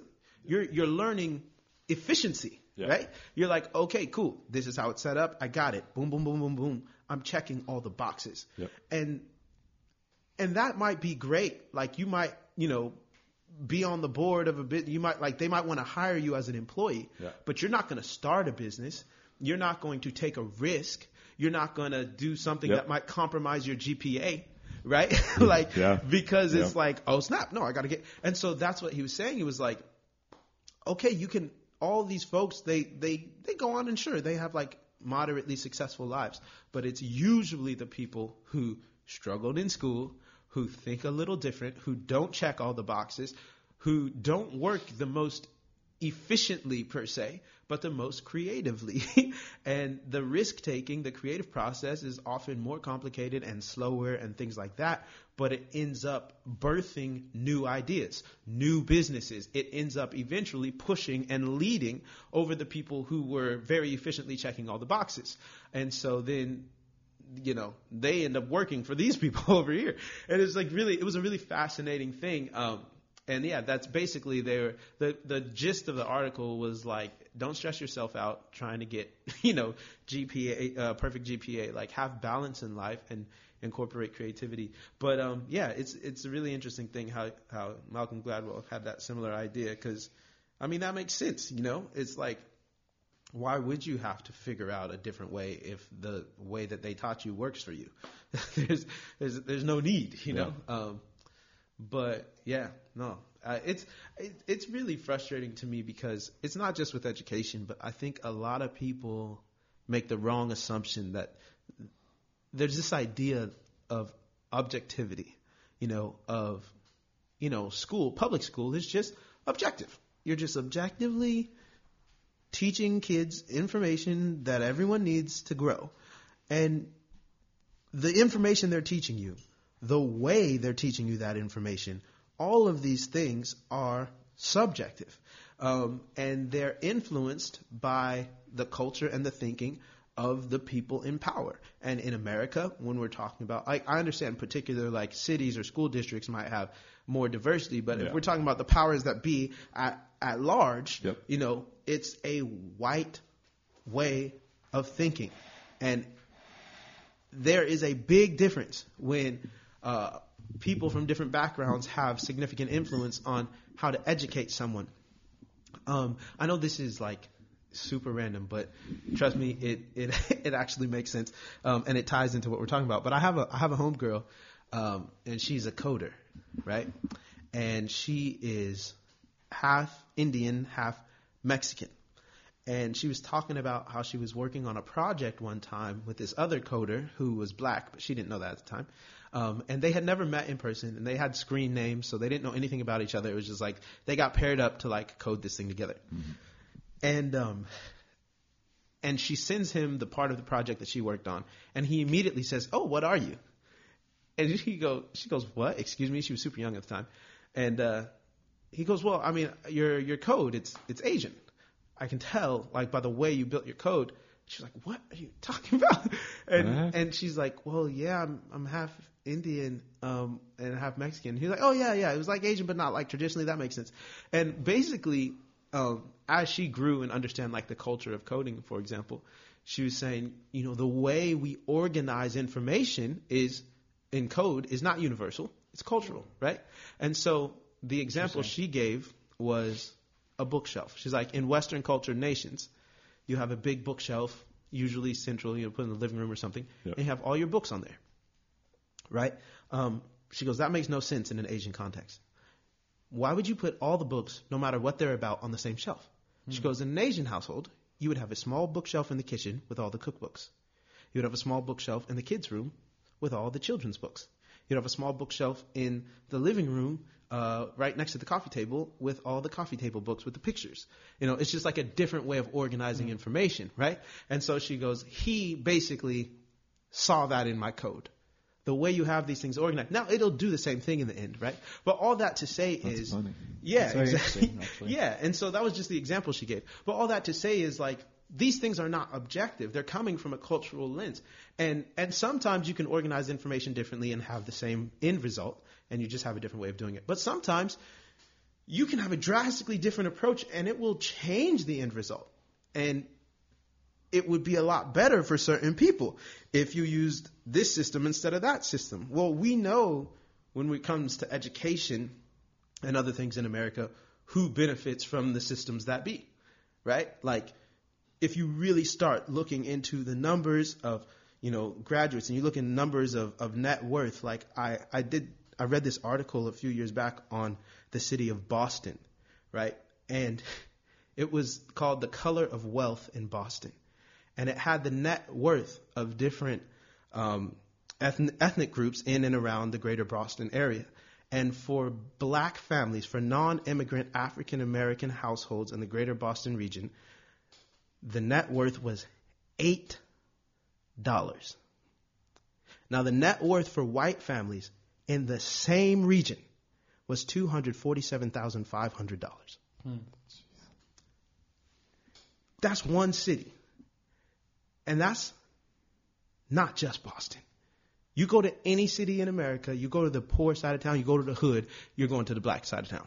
That's just what it is. So unless you genuinely believe all those black people in Boston are that much lazier than all those white people, then we have to say that's a systematic thing. Yep. $8? $8 net worth versus $247,500 for white and black families in the same region, right? So I look at things like that and I say these systems are benefiting clearly to a significant margin one people group far greater than the rest of us. And so that's why, I went through my educational system thinking I was stupid my whole life, and I was never stupid. But I genuinely believe that from the bottom of my heart. Oh. And I think, a lot of folks are suffering because of the way we do education and the way our politics and our economic systems are, all these things. And it's usually people of color. And so, yeah, that's something that I try to address a lot in my art because, you can talk numbers and those are compelling here and there. But when you tell stories, when you're able to make songs and poetry, a lot of times it can help people understand it in a way that's less intimidating because, it's like you can quote all the statistics you want. People aren't going to remember the numbers, but people, when they're moved by a story, they'll remember a story. They'll remember a song. They'll revisit a work of art. You're going to read an article once, but if a song hits you, you're going to download it and you're going to listen to it thousands of times over the course of your life, likely, if it's one of your favorite songs. It's like those art people return to, especially recorded art, poetry and music and so yeah, I'm really passionate about helping folks understand and reframe using creativity because again, it opened up so many things for me and helped me grow. But yeah, it's funny because I'm very hopeful, but I'm also not afraid of reality, and I feel like we can't really have hope unless we're willing to be honest about our reality and not just oh, it's all good and just love everybody. It's nah, homie, $8. You know what I'm saying? $8, $247,000. And that was the median net worth, which means there was a significant amount of families, black families below $8 and a significant amount of white families, that had more money than that, and it was just dang, that's the reality of the situation in 2019. I always tell people, I think especially in recent years, talking about race is not fun, especially not in America with the history we have. It's an exhausting and repetitive, but I'm but now that study was from 2015, just a few years ago though. And I'm I'm not mad about what happened in slavery days. I'm not mad about the civil rights era where I couldn't eat at the same restaurant as you. I'm mad about $8. That's right now. You know what I'm saying? And the way I explain it is one of the biggest frustrating things for me is when people are oh, come on. We have improved so much. And don't you think yeah, we still got some work to do, but things are so much better. We can go to the same schools. We can eat at the same restaurants. We have black friends. You can intermarry, all this stuff. That should have never had to be a thing. Right, yeah. Absolutely. It's not some standard we reached the standard. That's where we should have started. Yeah, exactly. But even within the black community, I remember a few years ago at a family function, some of the older people in the family were basically, it wasn't directed towards me specifically, but it was oh, we had it way worse. And, y'all up here fighting and revolution and marching over nothing. You should have seen how bad it used to be. And my response to that type of thinking, whether it's coming from black folks or white folks or anybody else, is this. I just, again, let me, hypothetical story. If you and I, me being black, you being white, got hired at a job and they agreed to pay us both $20 an hour. And we worked for 2 weeks and we got our first paycheck. And you got $20 an hour and I got paid $5 an hour. Well, I would be pissed, obviously. And I'd march into the office and I'd be protesting. I'd say, I got hired at $20 an hour. We are equal. We do the same job. I deserve my $20 an hour. Okay. You're right. We'll fix it. So another 2 weeks go by. I go and I get $10 an hour instead of $5. I'm marching in and I'm saying, look, okay, well, we paid you more than last time. Yeah, that's great. But I still deserve 20. It's equal. I do not care if you pay me $19.99. Yep. I am marching. I am protesting because there is no such thing as almost equal. And I personally think it's disrespectful to my ancestors who did have it worse to settle for $19.99 because we're not almost equal. We're all the way equal. So until we're all the way equal, then I'm going to be marching and protesting. Well, it's just a penny. Well, if it's not that big of a deal, then just give it to me. You know what I'm saying? Then just give it to me then. Because it's a huge deal. Because anything less than equal isn't equal. And that's the end of the story. And so that's what I tell people. I don't care that we're better off than we were. Where we were was awful and should have never been, as Jacob said. And where we are is better than that. But you know what? We're nowhere near $19.99. We're $8,257,500. You know what I'm saying? So I'm like, that argument is a weak one to me that is coming from a place of ignorance. And it's and privilege. It's very easy to say that when you're not the one getting gypped. To say it's only a penny. It's my penny, homie. And I want it, you know? Yep. So, yeah. And it's more than a penny. But even if it was, I'd still be marching, you know? So that's kind of why I'm so passionate about all this stuff. In principle, but also in experience. You know, I got more stories than I would like to have. This is not in theory. This is not just, I'm reading this article about the state of black people. This is an experience in so many things, which I don't really want to get into all of it right now, but I've lived it over and over again. So, yeah. Anyways. Is there any way I could get more water in this vessel?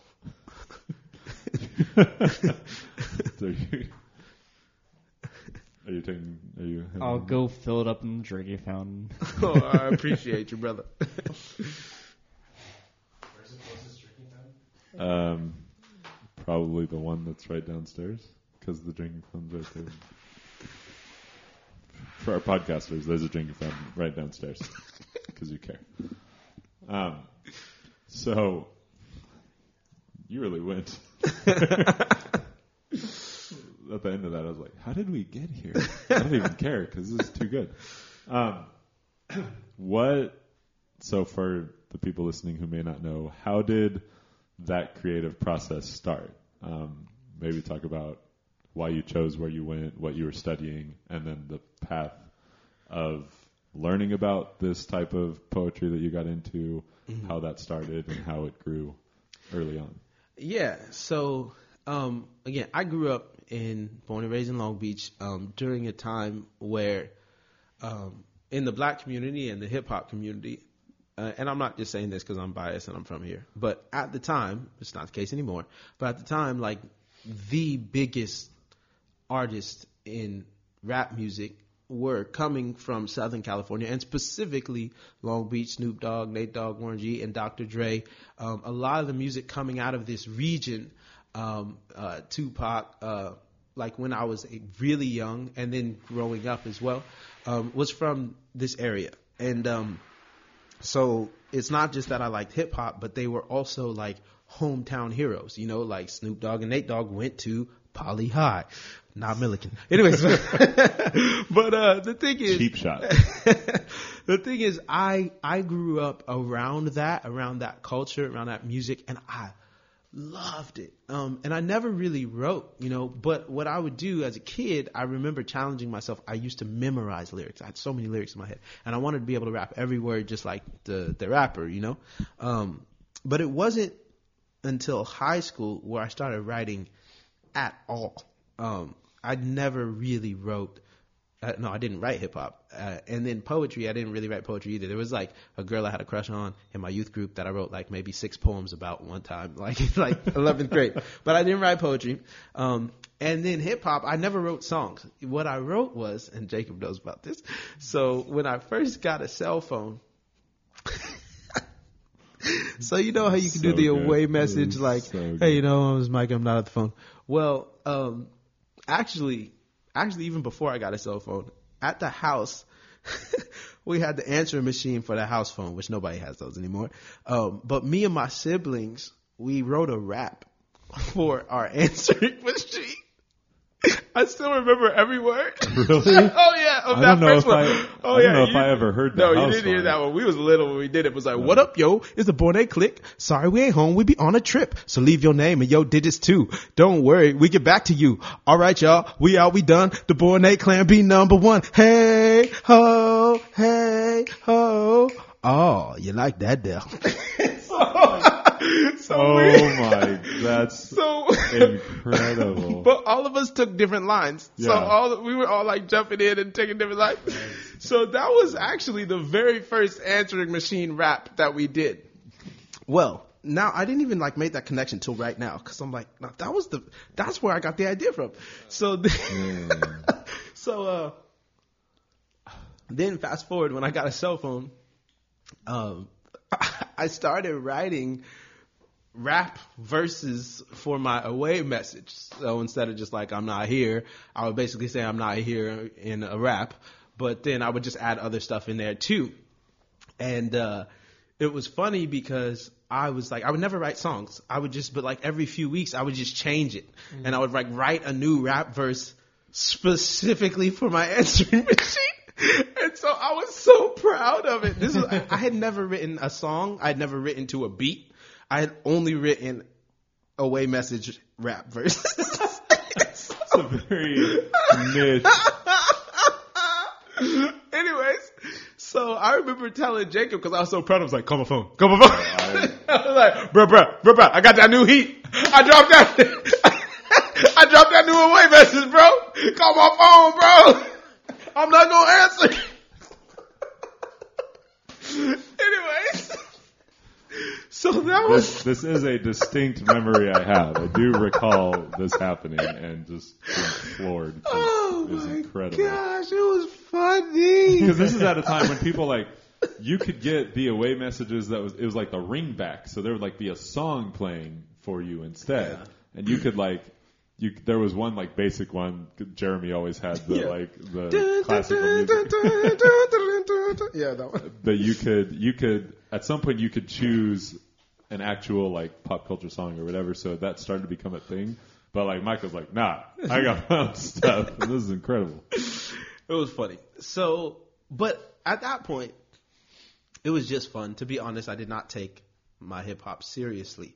It was just a fun thing to do because I love hip hop. But the way I started taking it more seriously and actually writing songs with choruses and music was when I got to college. My college was not very hip hop, as you could imagine. Well, that's the thing. So my college was not hip hop at all. But the very few people of color who were there, we were instant friends. It was just like, if you black, you are my friend. If you Latino, you are my friend. We need to stick together.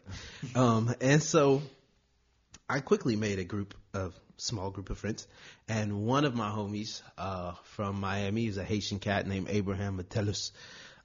He was really into hip hop. We liked a lot of the same artists. And he wanted to learn about music production. So he downloaded some like free software. And then he bought himself a little snowball mic. And he was like, hey, Mike, I'm trying to learn how to like make songs and I need songs. So how about you like rap with me? And I was like, all right, I guess. So even then, I could never write a full song. I was like write one verse and Abraham would write one verse and we try to come up with a chorus and things like that. So that's when I started writing with my buddies. It was Abraham and a couple other cats. And we started just showing them around school to our friends. We're like, yo, listen to this song we made. It was terrible quality. Both the production, the beats were free. We didn't make the beats. And the rapping, we were still growing. We were just starting, but we were very proud of it. And it was interesting. And it was interesting because when I started showing people, like specifically, they would be like, man, the song is cool, but yo, Micah, like your verse, man, like you're good at this. And I was like, oh, word? Like, I'm just having fun. Like, I'm not thinking career, nothing. But it happened enough to where I was like, maybe I am good at this. And so there was an upperclassman named Tyrone who was a rapper as well. And we really became tight, and we started doing a lot of shows together.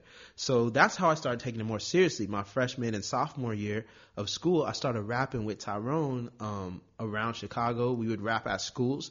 We would also rap at like youth groups, churches, and we would also rap at venues. I remember one time we rapped at this venue in Chicago called the Beat Kitchen, and we tore the house down.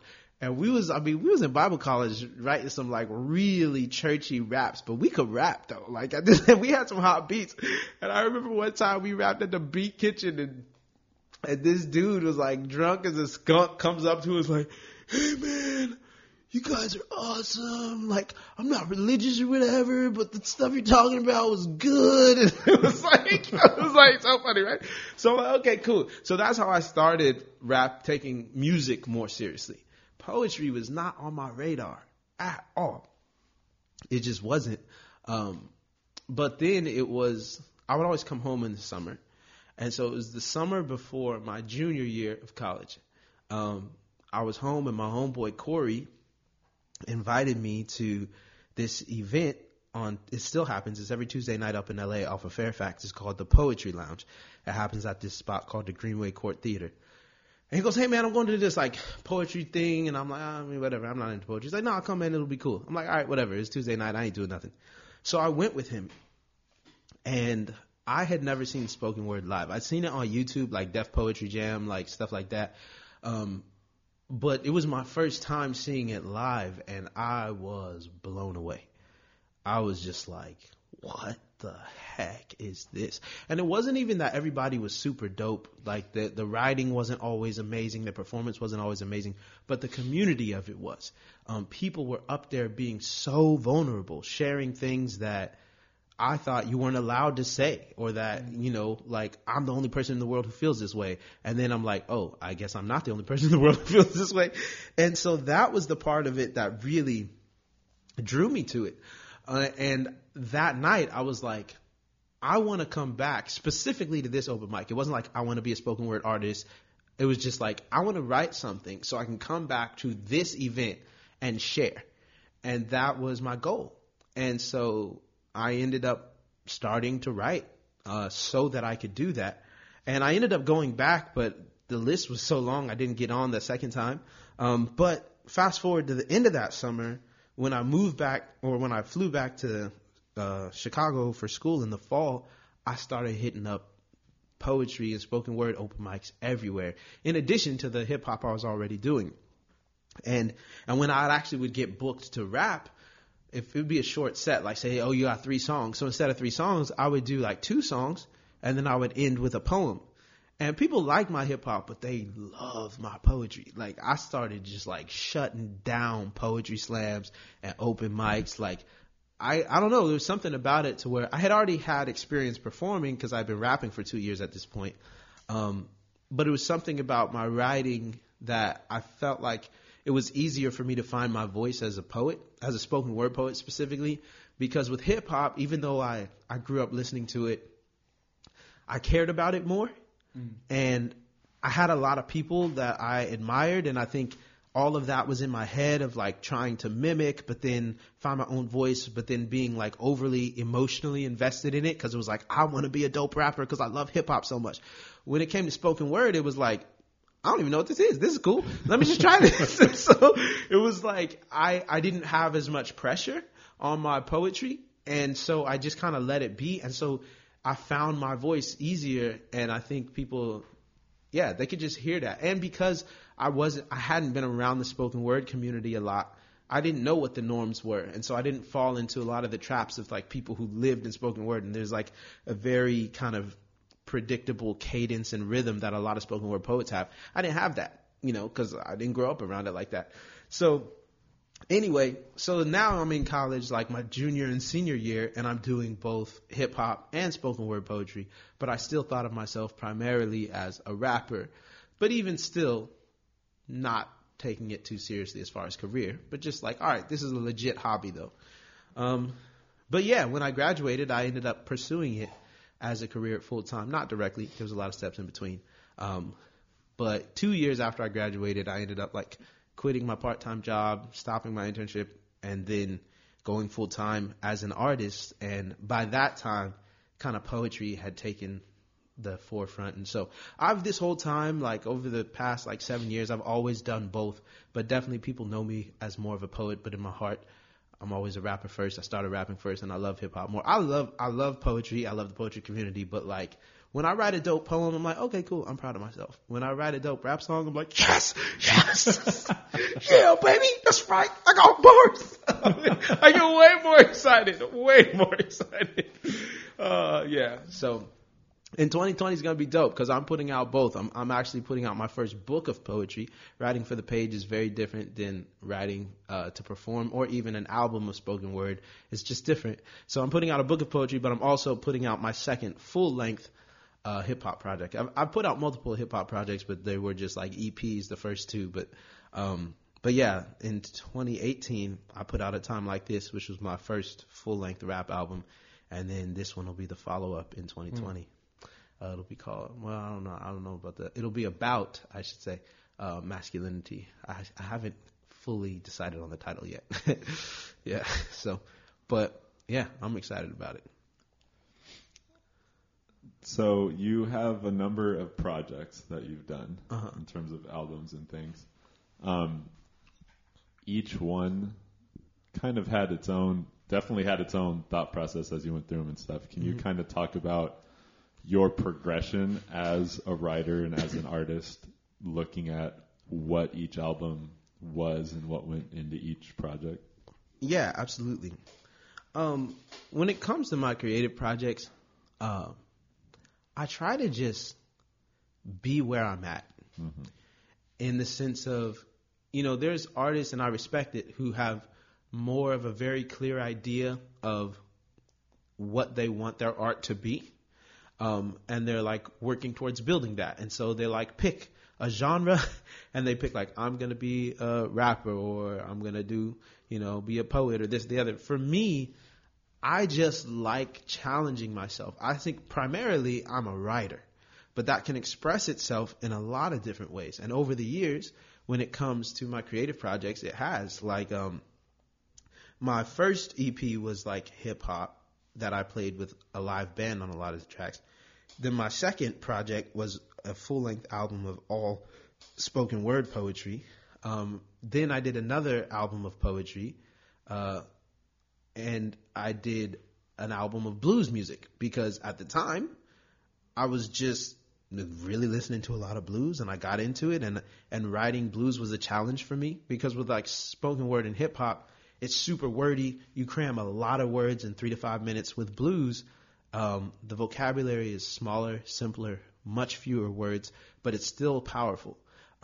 And so learning how to tell a story with like a fifth of the amount of words and a smaller vocabulary, and still have it be compelling was a challenge for me, right? And also singing was a challenge for me. It's something I hadn't really done before, on my recordings at least. And so it's things like that where I'm like, if I get an idea, I'm just going to go with it. And so, yeah, I think challenging myself, wanting to always step outside of my comfort zone is the main thing. And obviously there's the things that are a part of me that I keep returning to, like hip hop and now spoken word as well. But there will always be those challenge projects, like the blues album, or like I'm doing a folk project as well. Like it might not be done by 2020, but I have a homegirl who plays acoustic guitar, and she has an amazing voice, and she's a great songwriter. And so this past year, we've been writing songs and performing together all over. But it's folk music, and it's like totally different than singing blues. because I'm singing with another vocalist, female vocalist, and also like the blues was very like gritty, and this is very like romantic sounding music. It's love songs. So now I'm singing like finesse and soft and gentle versus that gritty blues. Just again, it's like another challenge of my creativity. Writing love songs is like, I wrote a lot of love poems, but I don't share them a lot. In my book, they're there, but a lot of the poems that I end up sharing, a lot of the events I get invited to are either like faith-based or justice-oriented. So a lot of those type of poems and songs get shared a lot. But I love this project I'm doing with my homegirl Lucy, because there's anybody who knows me knows, again, I'm a romantic. I love hearing love stories and how people got together and all this stuff. And so the challenge of letting that part of me show more in my songwriting, I was excited about that. So, yeah, I just think it's not the best for my career if we're just talking about, getting money. Like, it's not the best capitalistic strategy for success. It would be way better if I just picked a thing and stuck with it and got better at that one thing and marketed that.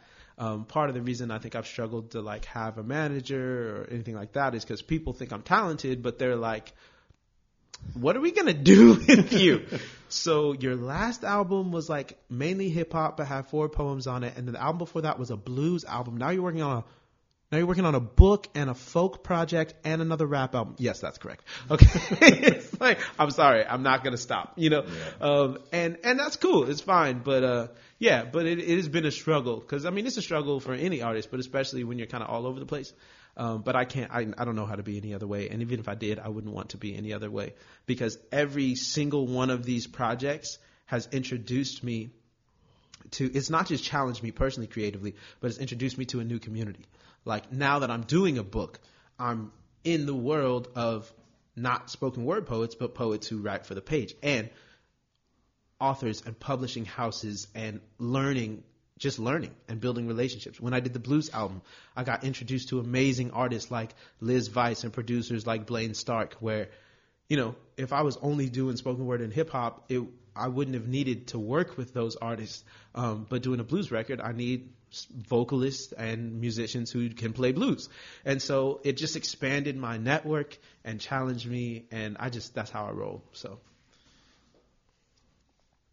yeah. So you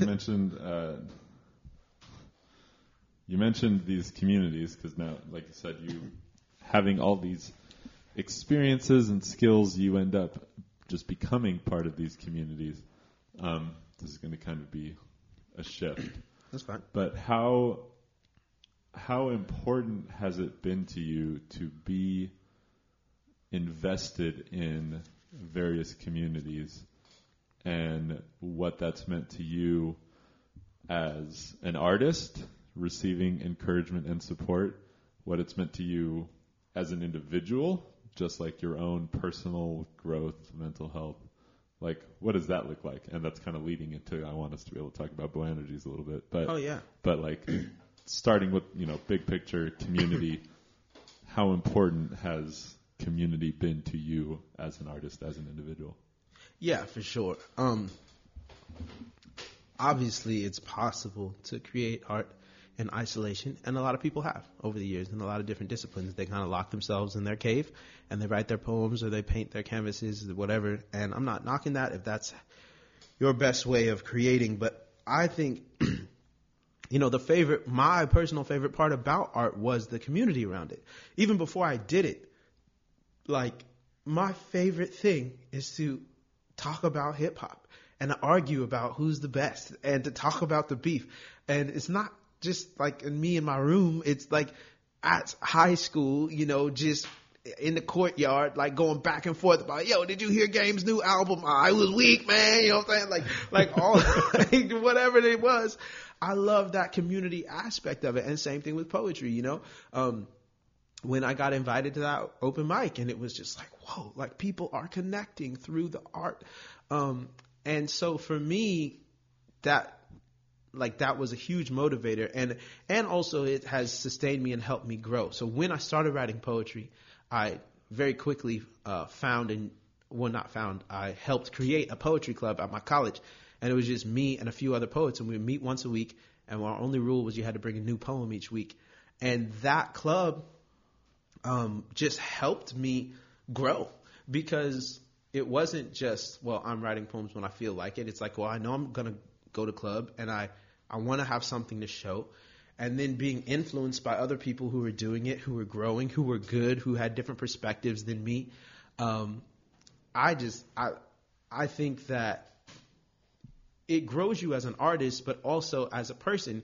People's art often is coming from really deep personal places.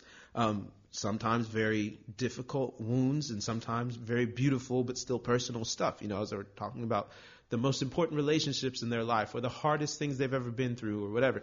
And so it's so funny, because as I'm in all these creative communities with poets and musicians, rappers and artists, we up here talking about our work, where really we're just opening our hearts up to each other.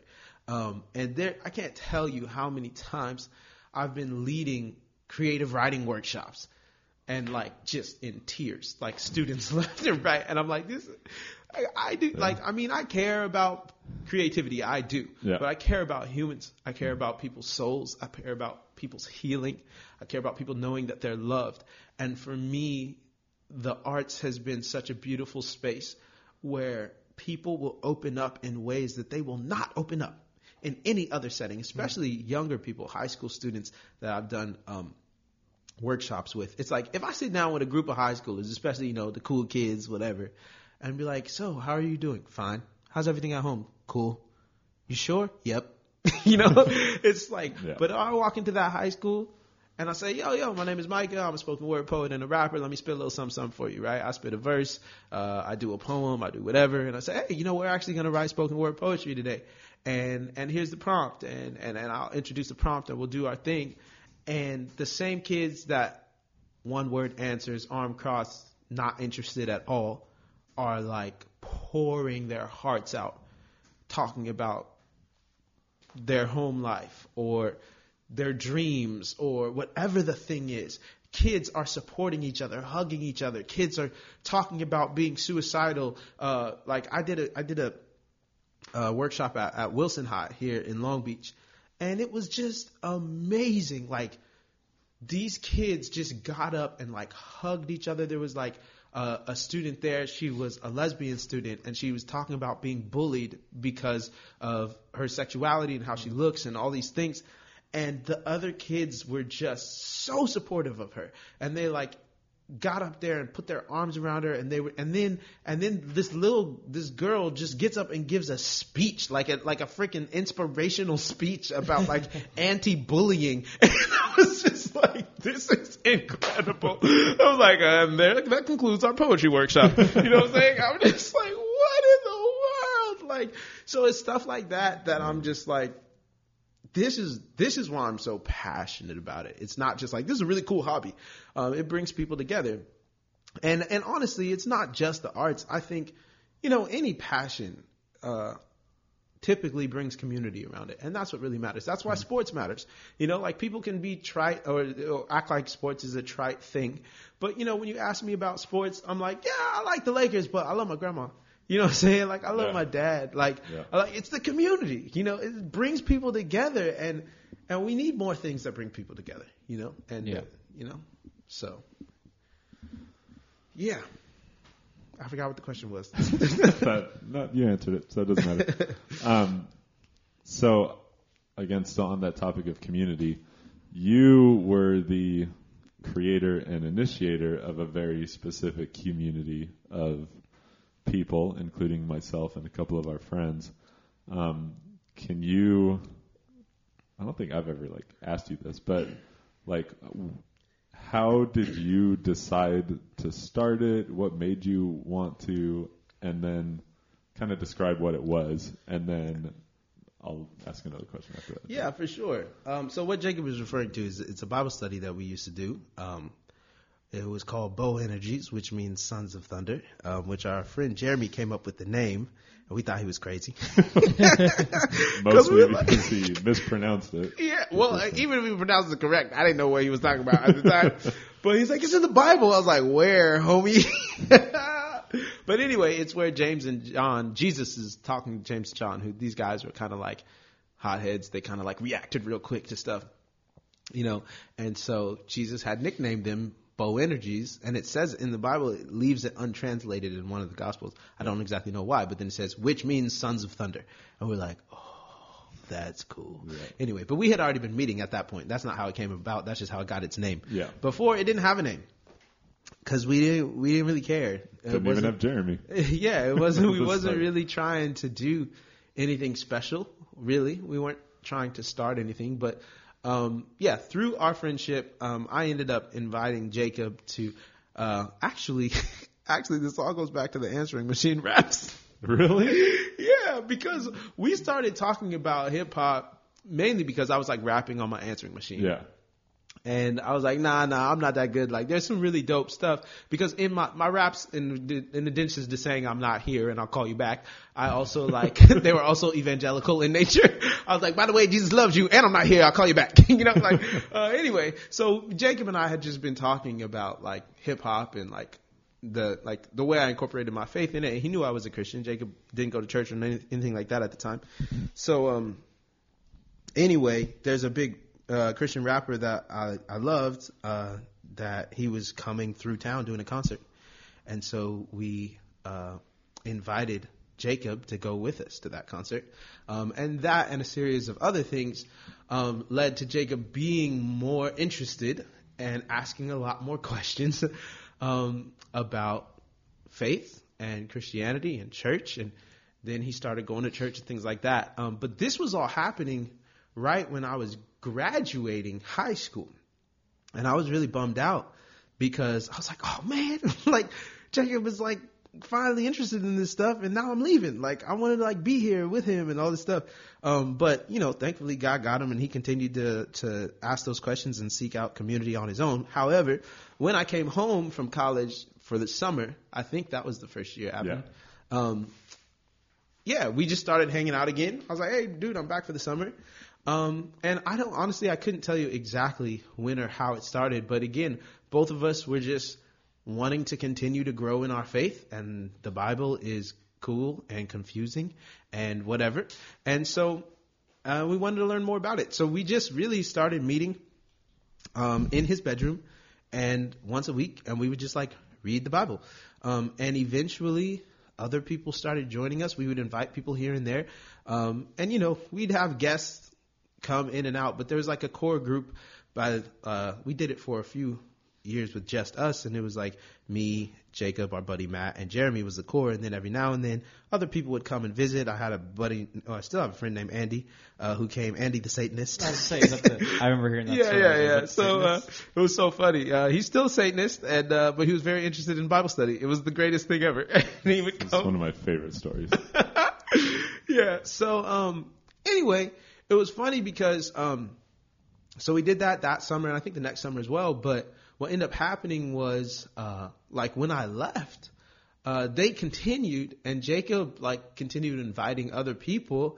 And actually, I think Jacob should really take over this story from here because it grew in ways that I was unaware of, and I didn't realize how many guys were involved. Like I knew he said they had kept doing it, but meanwhile, I'm in Chicago. And I start another Bible study with another friend of mine. And I was like, hey, there's this group at home we call Boanerges, and this one was all dudes as well. So I was like, yeah, we're like Boanerges like Chicago. Like we should do this. So like we're meeting in Chicago, and there's just a small little group of there's like 4 of us out there, 3 or 4 of us each week. And then this group kind of kept evolving, and it was massive. I didn't know it was massive until I think one time we Skyped or something. Yeah, we did. Yeah, and I was like, how many of you are there? This is an army. Anyway, so I'll let Jacob tell that part. So what happened the first summer is because the first couple times we met were at your house in your dining room. Oh, got you. Because it was me and Steven, I think, were the first couple. Yeah. And then your house was busy, and we felt like we needed somewhere else. Yeah. And so, we were started in my room, and because you'd been gone basically for that whole first year, and so when you came back, we started, and that's when Matt got involved because I'd become close with Matt at Long Beach Grace. But then, so the first year we went through Joshua, Mm-hmm. And the second year we went through Exodus, and we even finished Exodus by doing a Passover meal. Oh, yeah, that was awesome. It was great. And then, because we fasted, and then we had the meal, and then we were like, okay, this wasn't enough. We need to go to Denny's. so the handful of us rolled over to Denny's and had a lot to eat there. The lamb was delicious, though, and we put honey on vanilla ice cream. And that was also milk and honey, very baby. good. Oh, man, it was great. So, but by the end of that, during that second year is when Dan started coming. Okay. And so, but even after the second year, both Matt and I were like, we're not going to lead. We're still not going to lead this because we're not at that point. But Dan is a natural leader and very, like, he can do that. Yeah. And so you talked to Dan about taking it over because you didn't want it to end for me and Matt because we did the first summer and then me and Matt didn't do anything for the whole school year. Like we did our own thing, hung out, but we weren't really involved doing much. We'd go to college group and stuff, but we weren't doing our own Bible study or anything. Yeah. So then we do the second summer and it goes really well. It was awesome. But then near the end of the summer when you were getting ready to leave again, you were like, we were like, well, we're not doing we're not going to leave. So you specifically didn't want us to have an entire year again of not having something. So you talked to Dan, and at that point, Dan and a couple guys were moving into the Joshua house here local, and he was moving in with some other guys from the Navigators group at Long Beach State and a couple Frisbee guys. So there were a bunch of like solid Christian dudes all living in a house together. So Dan said that they could start hosting it. Mm-hmm. And so we started going there. And at that point, even Matt went for a while, but then I think after that year, Matt wasn't able to keep coming because of school and stuff. And even Jeremy kind of stopped. But that group, it went from being like the people who were living there to more of the Navigators people came, and then some guys from Ultimate came, and there would be nights where there's like 15, 18 dudes, and we would end up splitting, like we'd all meet and say hi, and then we'd split up and we'd go do like the study in separate rooms and do our own thing and pray in our own rooms and then come back and hang out again. And that was when you're talking about like it just got too big and like we couldn't like people's schedules, like we started having like, so you had like a chapter in Chicago, we started having chapters in Long Beach because we couldn't facilitate it. And then a year or two goes by, and one of the guys from there, Zach, he was from San Luis Obispo. He moved back home to San Luis Obispo after he graduated, and he like sent us a picture that he started a chapter at his church back home for it. So he was doing that, and then I want to say, then didn't you also kind of do one when you went to Bend? Yeah. So like we literally had like Sons of Thunder chapters in multiple places. Sounds like a biker game. It was pretty does. dope. But yeah, just in terms of that group for me, and this is going to lead into my next question for you of like that group specifically when it was just us in my room, but then also it progressed to like when we were meeting at J House. That was where I learned to invest, like truly invest in other people, to be genuinely interested in their lives and want to know what was going on, wanted to celebrate their successes and wanted to help them pull through their failures and pray. And like, that's where I learned to pray for somebody, to be able, like the tradition we had of like sitting in the circle or whatever, sharing a prayer request and then praying for the person next to us and going around in the circle. That having the person next to me pray for me, to like hear them genuinely lift me up to God is such a powerful feeling. So that's where you got that from. Yeah. And so I was somebody who prayer was like the scariest, weirdest, when you have never done that, like, cause I was 20 when all of that started in 2006. Prayer is such a weird thing that to wrap your mind around when you've never really done that in that space, being able to do that. So having somebody pray for me, like it made me want to pray for the person next to me. Like to this day in group settings, I'm like, prayer is kind of weird. Like everyone's going to do whatever. But like if I have the opportunity to pray something specific for the person next to me, like that I love doing. So that like learning how to do a Bible study, like go through and look at verses and try to get meaning out of them and see what's going on at the time and cross-reference it with other things going on in the Bible and apply it to life. Like that's what we were doing, investing in each other and learning to pray. Like all of those things are what I hold on to now, to the point where, like, with high school group now, we do the prayer thing at the end. Like, I think that's so important. And I think it's been really cool for our group in the last month that we've been doing it, to just, A, to get kids in the habit of praying, but B, to get them also, like, to consciously be thinking about the person next to them and, like, investing, even if it's just that minute. That's a very valuable time to do that. So I always refer to you, Matt, and Jeremy all the time, and Sons of Thunder all the time, in terms of this is what actual true community, this is what church looks like.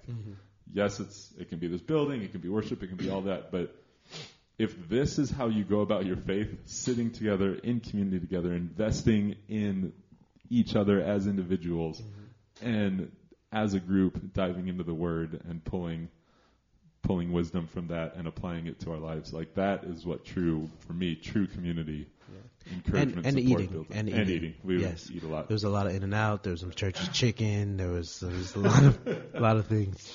until my dad got really mad at us like, one night. Because I laughed too loud. And, Oh my goodness! The show Wipeout it's amazing. we would have our Bible study, and Wipeout would be on during the Bible study, so I'd record it. So at the end of the Bible study, we would watch Wipeout. And Micah, as you've heard on the podcast today, when Micah laughs... This is contained versus the type of laughing I was doing. And granted, it's like 11 o'clock, roughly midnight at that point sometimes. And so one time my dad was like, "You're done. Get that F out." We're like, oh. Everyone just silent and left. And I don't know that we ever met again in the room after that. But It was so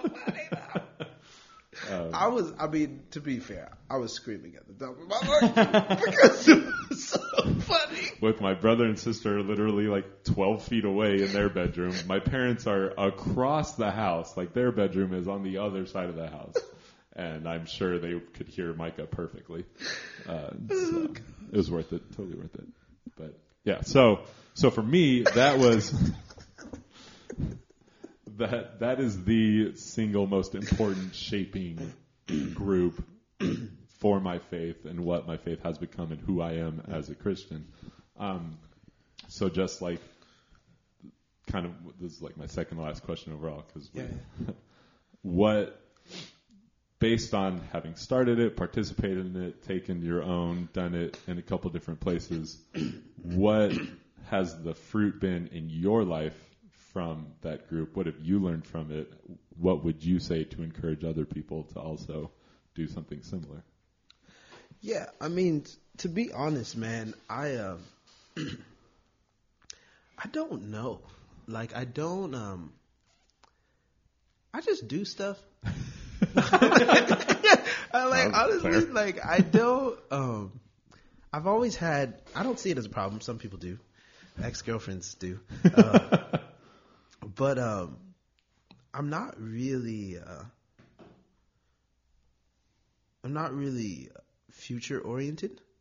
And neither do I do a ton of reflecting. Like a lot of the Bow Energy stuff, like I didn't realize. I mean, I know I've heard some of these stories, but even here, like talking about it, like I didn't realize just how much that affected you. Like even you talking about how the way it shapes how you go about certain things. I was like, oh wow, like, like to me, I'm like, oh, it's a Bible study. We did Bible study for a little bit, and they kind of took it and ran with it, But I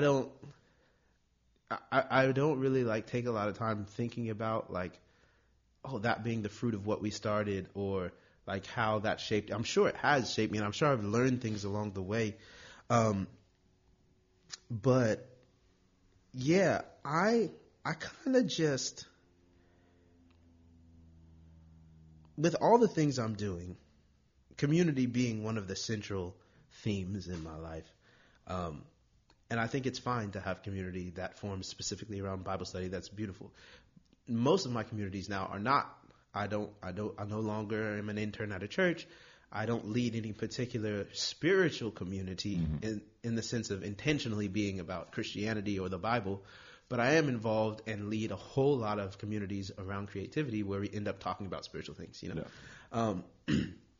And so, I mean, just hearing even these stories, but just reminding, like, as a reminder of like, yeah, the fruit of these things can reach a lot farther than you're ever aware of. And so I think the best thing, when we started Bow Energies, we weren't thinking about the dozens of guys and the communities that it would, and we didn't care. Yeah. It wasn't about that. And now retrospectively, you can look back and be like, oh, that's cool. But like, I don't care. And like, not in the sense of those things aren't important. They're incredibly important. But when I start things, I'm not thinking about legacy or what it can grow into. I'm thinking right now, at this moment in my life, with the ways that I'm gifted and with the people God has put in my life and the opportunities I have today, what is the most faithful thing to do? Who is God calling me to invest in and spend time with? And I'm going to do that. And you know what? It might mean I end up spending a whole lot of time with a group of people or an individual for like a couple months, and then that's the end of it. Bow Energies could have stopped after I went back to school and never started again, and it still would have been beautiful and worth it, or it could have grown. Doesn't matter at all to me. Like, I don't think about that stuff. I try, like, my theme verse in life is in the book of James. I think it's chapter 4, I believe. But it's like a passage, and it's basically talking about being present. And again, I don't think it's wrong to have goals or to be aware of the potential of what you're doing could impact people in the future. But I think we get obsessed with that to the point, like, everybody wants to be the greatest and they want to leave a legacy, and you don't know what people are going to say about you after you're dead and gone. And it doesn't really matter. Like, what matters is if before God, you were faithful with the time and the life and the gifts that you've been given right now. And so the passage in James, it's a warning to those who live future-minded all the time. Again, not to say you're not allowed to have goals, but it says, woe to you who say tomorrow or the next day we will live and move to such and such a town and buy and sell and start a business. It says, you do not know what tomorrow will bring. Life is but a vapor. It's like a cold day, when you exhale and you see your breath in front of you, and then as soon as you see it, it's just gone. It disappears. Like that's what your life is. Your 50 to 70 to 90 years, if you're lucky, in the context of eternity, is like breathing out on a cold day and seeing that mist for like 2 seconds and then it's gone. That is your life.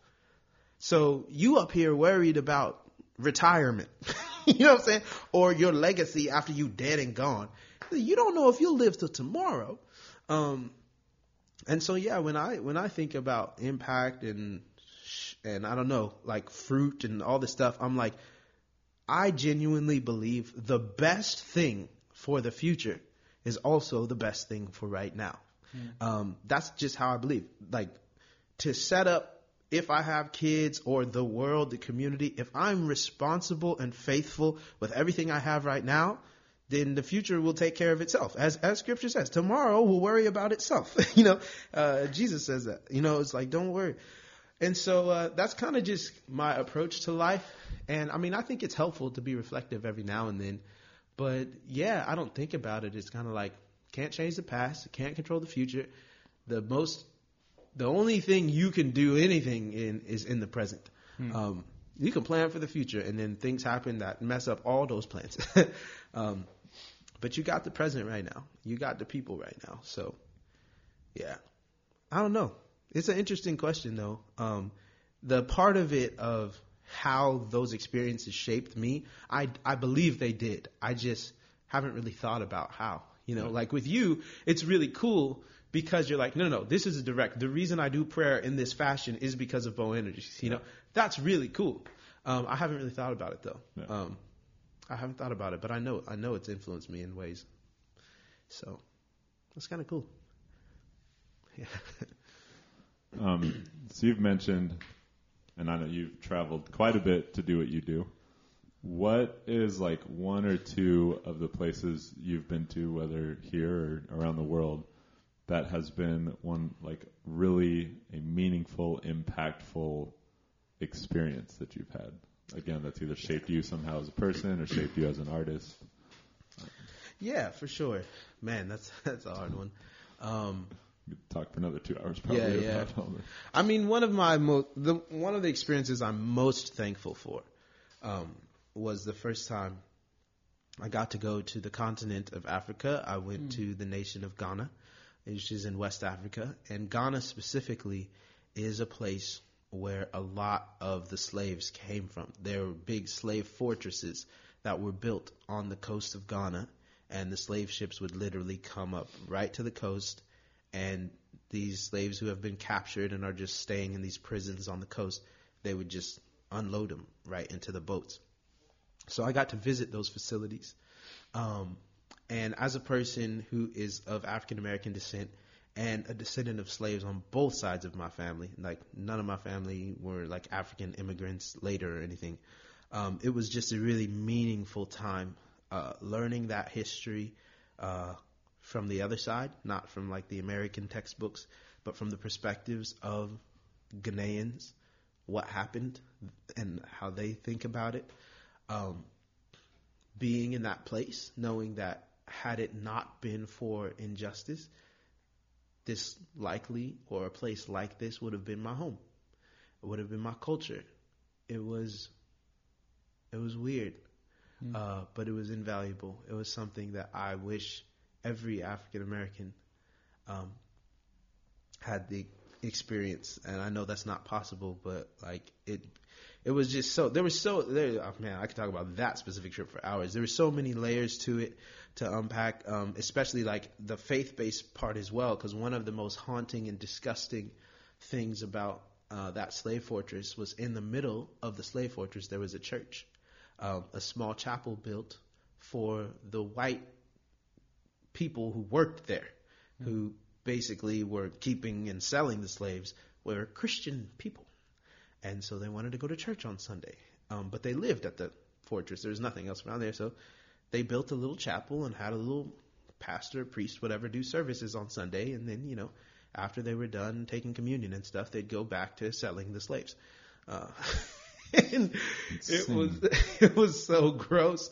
But again, it was a reminder of, what happens when a faith community sells out to power, to greed, to money, to culture, and really forgets the heart of the gospel. That same idea can be used to do a bunch of evil.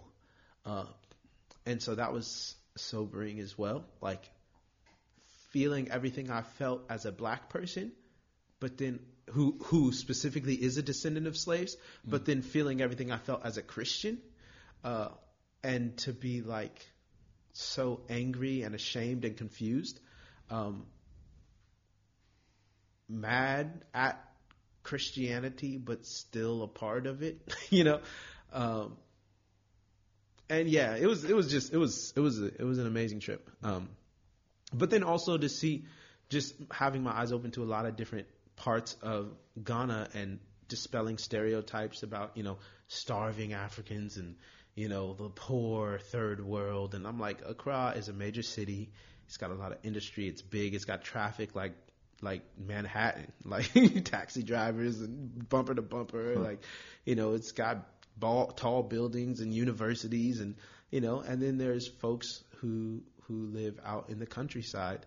And it's not because they're poverty stricken and don't have enough money to get a bus ticket to Accra. It's because their culture has lived like that for thousands of years, and they're fully aware that there's a big fancy city 50 miles up the road, and they're like, I want to stay living in this mud hut. It's not that I'm poor. This is my culture, and this is my history, and my ancestors and their ancestors and their ancestors lived like this. I like it here. And that was like one of the things that one of the university professors at the university in Accra was talking to us about. They're like, Westerners, they're just like, oh, it's so sad. They're like, it's not sad. Go talk to them. That's where they want to live. They're not trying to move to Accra or New York City or Paris or London, And there's a whole lot of other things I learned on that trip too. But yeah, it was a beautiful time. Yeah. So... yeah, that was one of the most impactful. And then another one, I went to India, and that, India was just, 1 billion people in a single nation, you know what I'm saying? Like, it was crazy cool. The culture, the food, the clothing, the I spent some time in Delhi, but then I also spent some time in a place called Nagaland, which is in northeastern India. And that was just like, never heard of Nagaland or the Naga people. They don't look like what you think when you hear the word Indian. So that was just a whole education and a different culture that I knew very little about before I went there. So that was awesome. Those two specifically, I'm very thankful for those trips. I think I still have your postcard from Nagaland somewhere in the recesses of my stuff. You do a lot of speaking, gigs, whatever, conferences, speaking at schools, all that kind of stuff. And your work is emotional and means a lot to people. What are a couple interactions you've had with people at those events that have really stood out to you? Yeah, for sure. There's two that stand out more than anything else, really. I was performing in Wisconsin one time. It's this poem called Mowgli's Confession about a good friend and former roommate of both me and Jacob's. And it's a buddy of mine who struggled with suicide and who has attempted suicide at multiple times during his life. He's still living, thank the Lord. But we had a really intense conversation one time about it, and I ended up writing this poem about it, and with his permission, started sharing it. So I'm sharing this poem at an event, and this older woman, looked like she was like in her 50s, maybe late 40s, early 50s-ish, and she comes up to me, and after my performance, and she goes, "When I was a little girl, my dad thought he was home alone. He didn't know I was in my bedroom. And I walk out of my bedroom into the living room, and I see my father standing with a gun to his head, about to kill himself. And as a little girl, I have to talk my father out of taking his life." And she goes, "I suppressed that memory." She goes, "I never told a single soul. My father never told a single soul. And I had suppressed it to the point that I almost forgot it happened until I heard your poem." Whoa. And she goes, "I've been struggling all these years, these last few decades, and I could never put my finger on what was wrong, why something just is not settled in my soul." And she goes, "When I heard your poem, it reminded me that was the thing that broke me, the trauma that I have never dealt with, that I need to deal with. Jeez. And thank you for your poem. I'm going to go to counseling." And I was just like, oh my gosh. Wow. Yeah. Okay. And again, it's like when I think about success, I'm like that. Yeah. That's it. Mm-hmm. Like I feel like I live a very stereotypical starving artist life in the sense of don't have a lot of money, things are up and down, it's difficult. But when I have moments like that, I'm like, I feel like the richest man in the world. I feel like the most blessed person, Yeah. I'm like, this is worth it. Every struggle, every broke day, week, year, I'm like, this is all worth it. To be able to create work and share work that affects people like that. So that's one story. Another story, I have this other poem called Freak Show, and I do an intro to it that it deals with pedophilia and people who've been sexually assaulted as children. So I talk about that in the intro, and then I mention it briefly in the poem as well. Mm-hmm. And after I shared that poem, it was a coffee shop here in Long Beach on the west side, Fox Coffee Shop. An older gentleman came up to me, and he said, "I was a choir boy. I was molested by my priest. And I have never heard anybody talk about that topic the way you talked about it. And I needed to hear that. Thank you." And again, to think that this man was even older than the First Lady. He looked like he was in his 60s, maybe 70. Yeah. And to be like, his whole life, he's been carrying this and struggling with this. And not to say that he's suddenly freed from it. Absolutely, I'm sure he's still dealing with the trauma in some ways. But to be able to say something that helped his healing process, that gave him perspective that he hadn't heard before, to reframe it and think about it a little differently and give him a glimmer of hope to say healing is possible. Forgiveness is possible. Healing for himself and the person who offended him and abused him. And forgiveness is possible. It's moments like that I'm just like, this is why I do what I do. You know, and so sometimes, you know, you get community like me and Jacob were talking about, where you're really able to grow with people over years, over decades, and that's awesome. But sometimes you just, you know, you're passing through, you know, and you have one really cool intersection with someone, and even though it was brief, it impacts them the rest of their life, you know. Jesus had 12 disciples, but for every one of the 12 disciples, he had so many other individuals that he met along the way that he had one conversation with, or one dinner with, or healed them and just kept walking, you know? And it was just like, man, like both of those are so important. And again, but both of them really require being present. You know, there were so many times where there was at a point in Jesus' life where he had become really, really popular. And there was a lot of people pulling him in a lot of directions. But so often you see him slowing down and making time for the people that God put in his path, right? Where it was like, you know, he's going to the next city and people are calling out to him, and he'll stop, you know, and he'll interact with them, and he'll heal them, or he'll talk to them, or he'll say, oh, you know, Zacchaeus, I'm coming to your house tonight for dinner. You know, we don't really have a record of what happened after that. We don't know if Zacchaeus was constantly following Jesus around, or he just went and he had dinner with him because he was present. This guy is climbing up a tree, bending his back just to get my attention, just so he can hear me speak. Hey, I'm going to pay attention to that dude. I'm changing the plans. I was going to go to In-N-Out, but now I'm going to Zacchaeus' house for dinner. You don't even know Zacchaeus. I know I don't know him, but the dude was climbing a tree. That's pretty cool, man. Dude must care what I'm talking about. You know, and he like changed his plans, and he saw people, and he had, you know, disciples, but he also had dinner with random people who was climbing trees just to hear him talk, you know.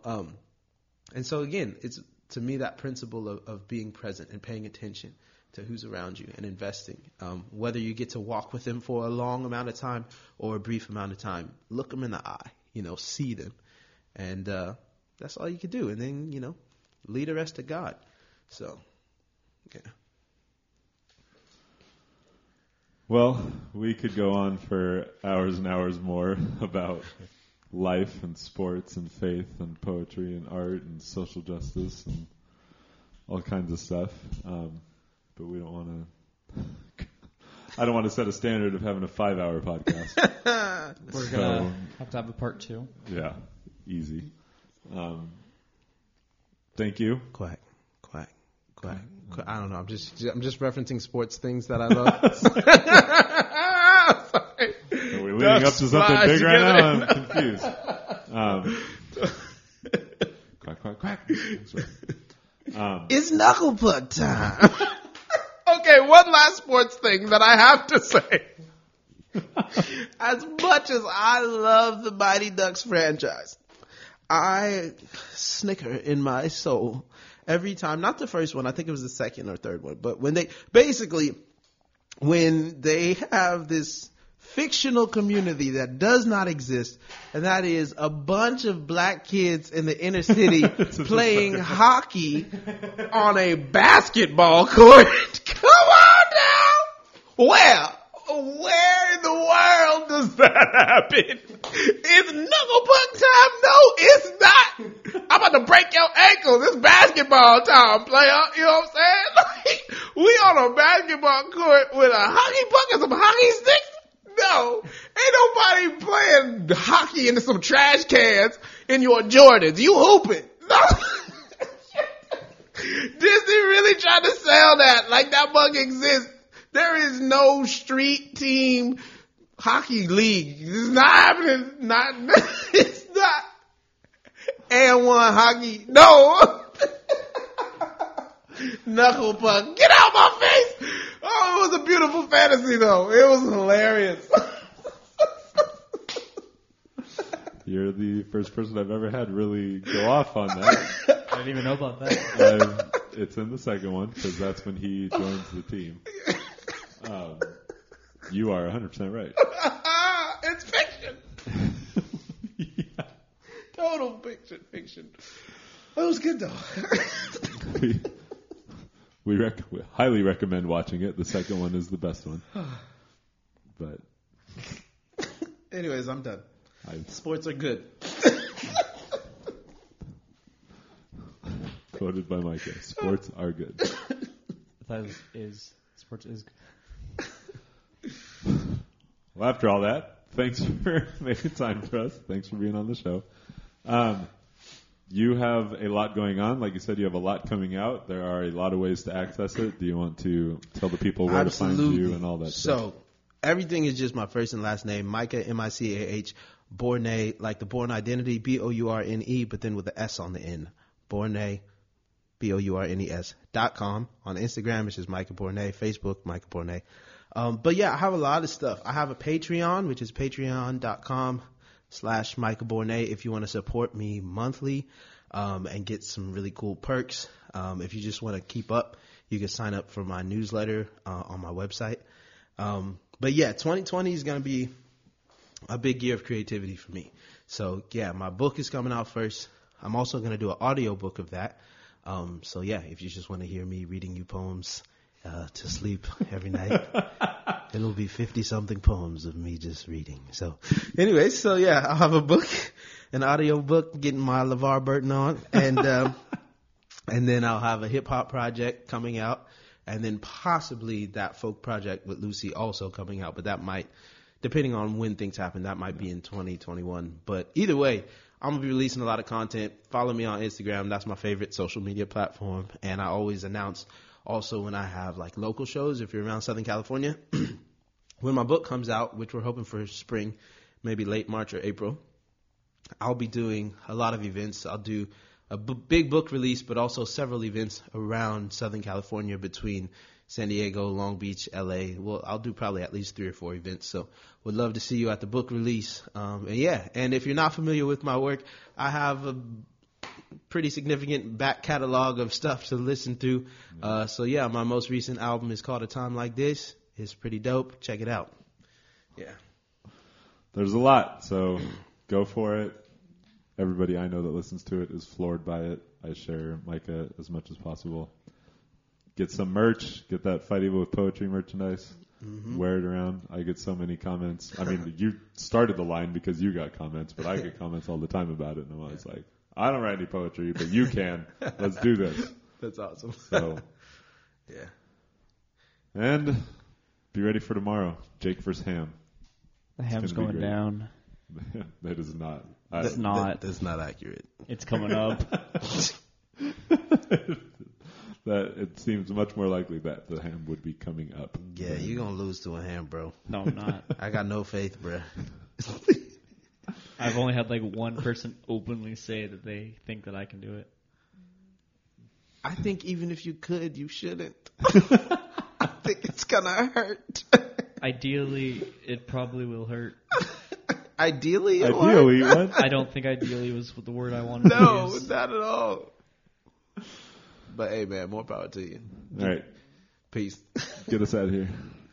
All right. Thank you guys for listening. Hope you guys had a great time. We'll be back Tuesday with our buddy Khalil. It's going to be a fun one. It's going to be very funny.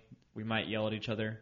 If I survive, actually, I didn't even think about it. I might not survive tomorrow. So make sure you guys tune in at roughly 1 o'clock. We don't know where we'll be, but we'll be somewhere, and I'll be... I don't even know if it's enjoying ham at the point, but I will be hamming. So be there or be square. Be there or be ham. I'm going ham. Y'all need to play that song. Let it go.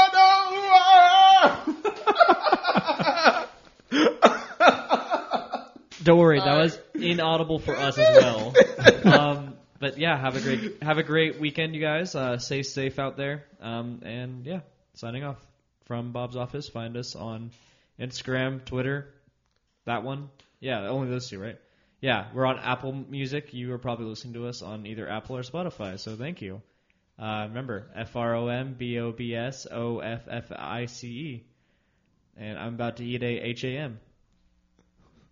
Your name is? Oh, I'm Jake Mathis. I really thought you were going to pull that off perfectly, and I was so proud of you. And then you did everything, and then you didn't do that. I'm Jacob Bomber. I'm Micah Bourne. Have a good one.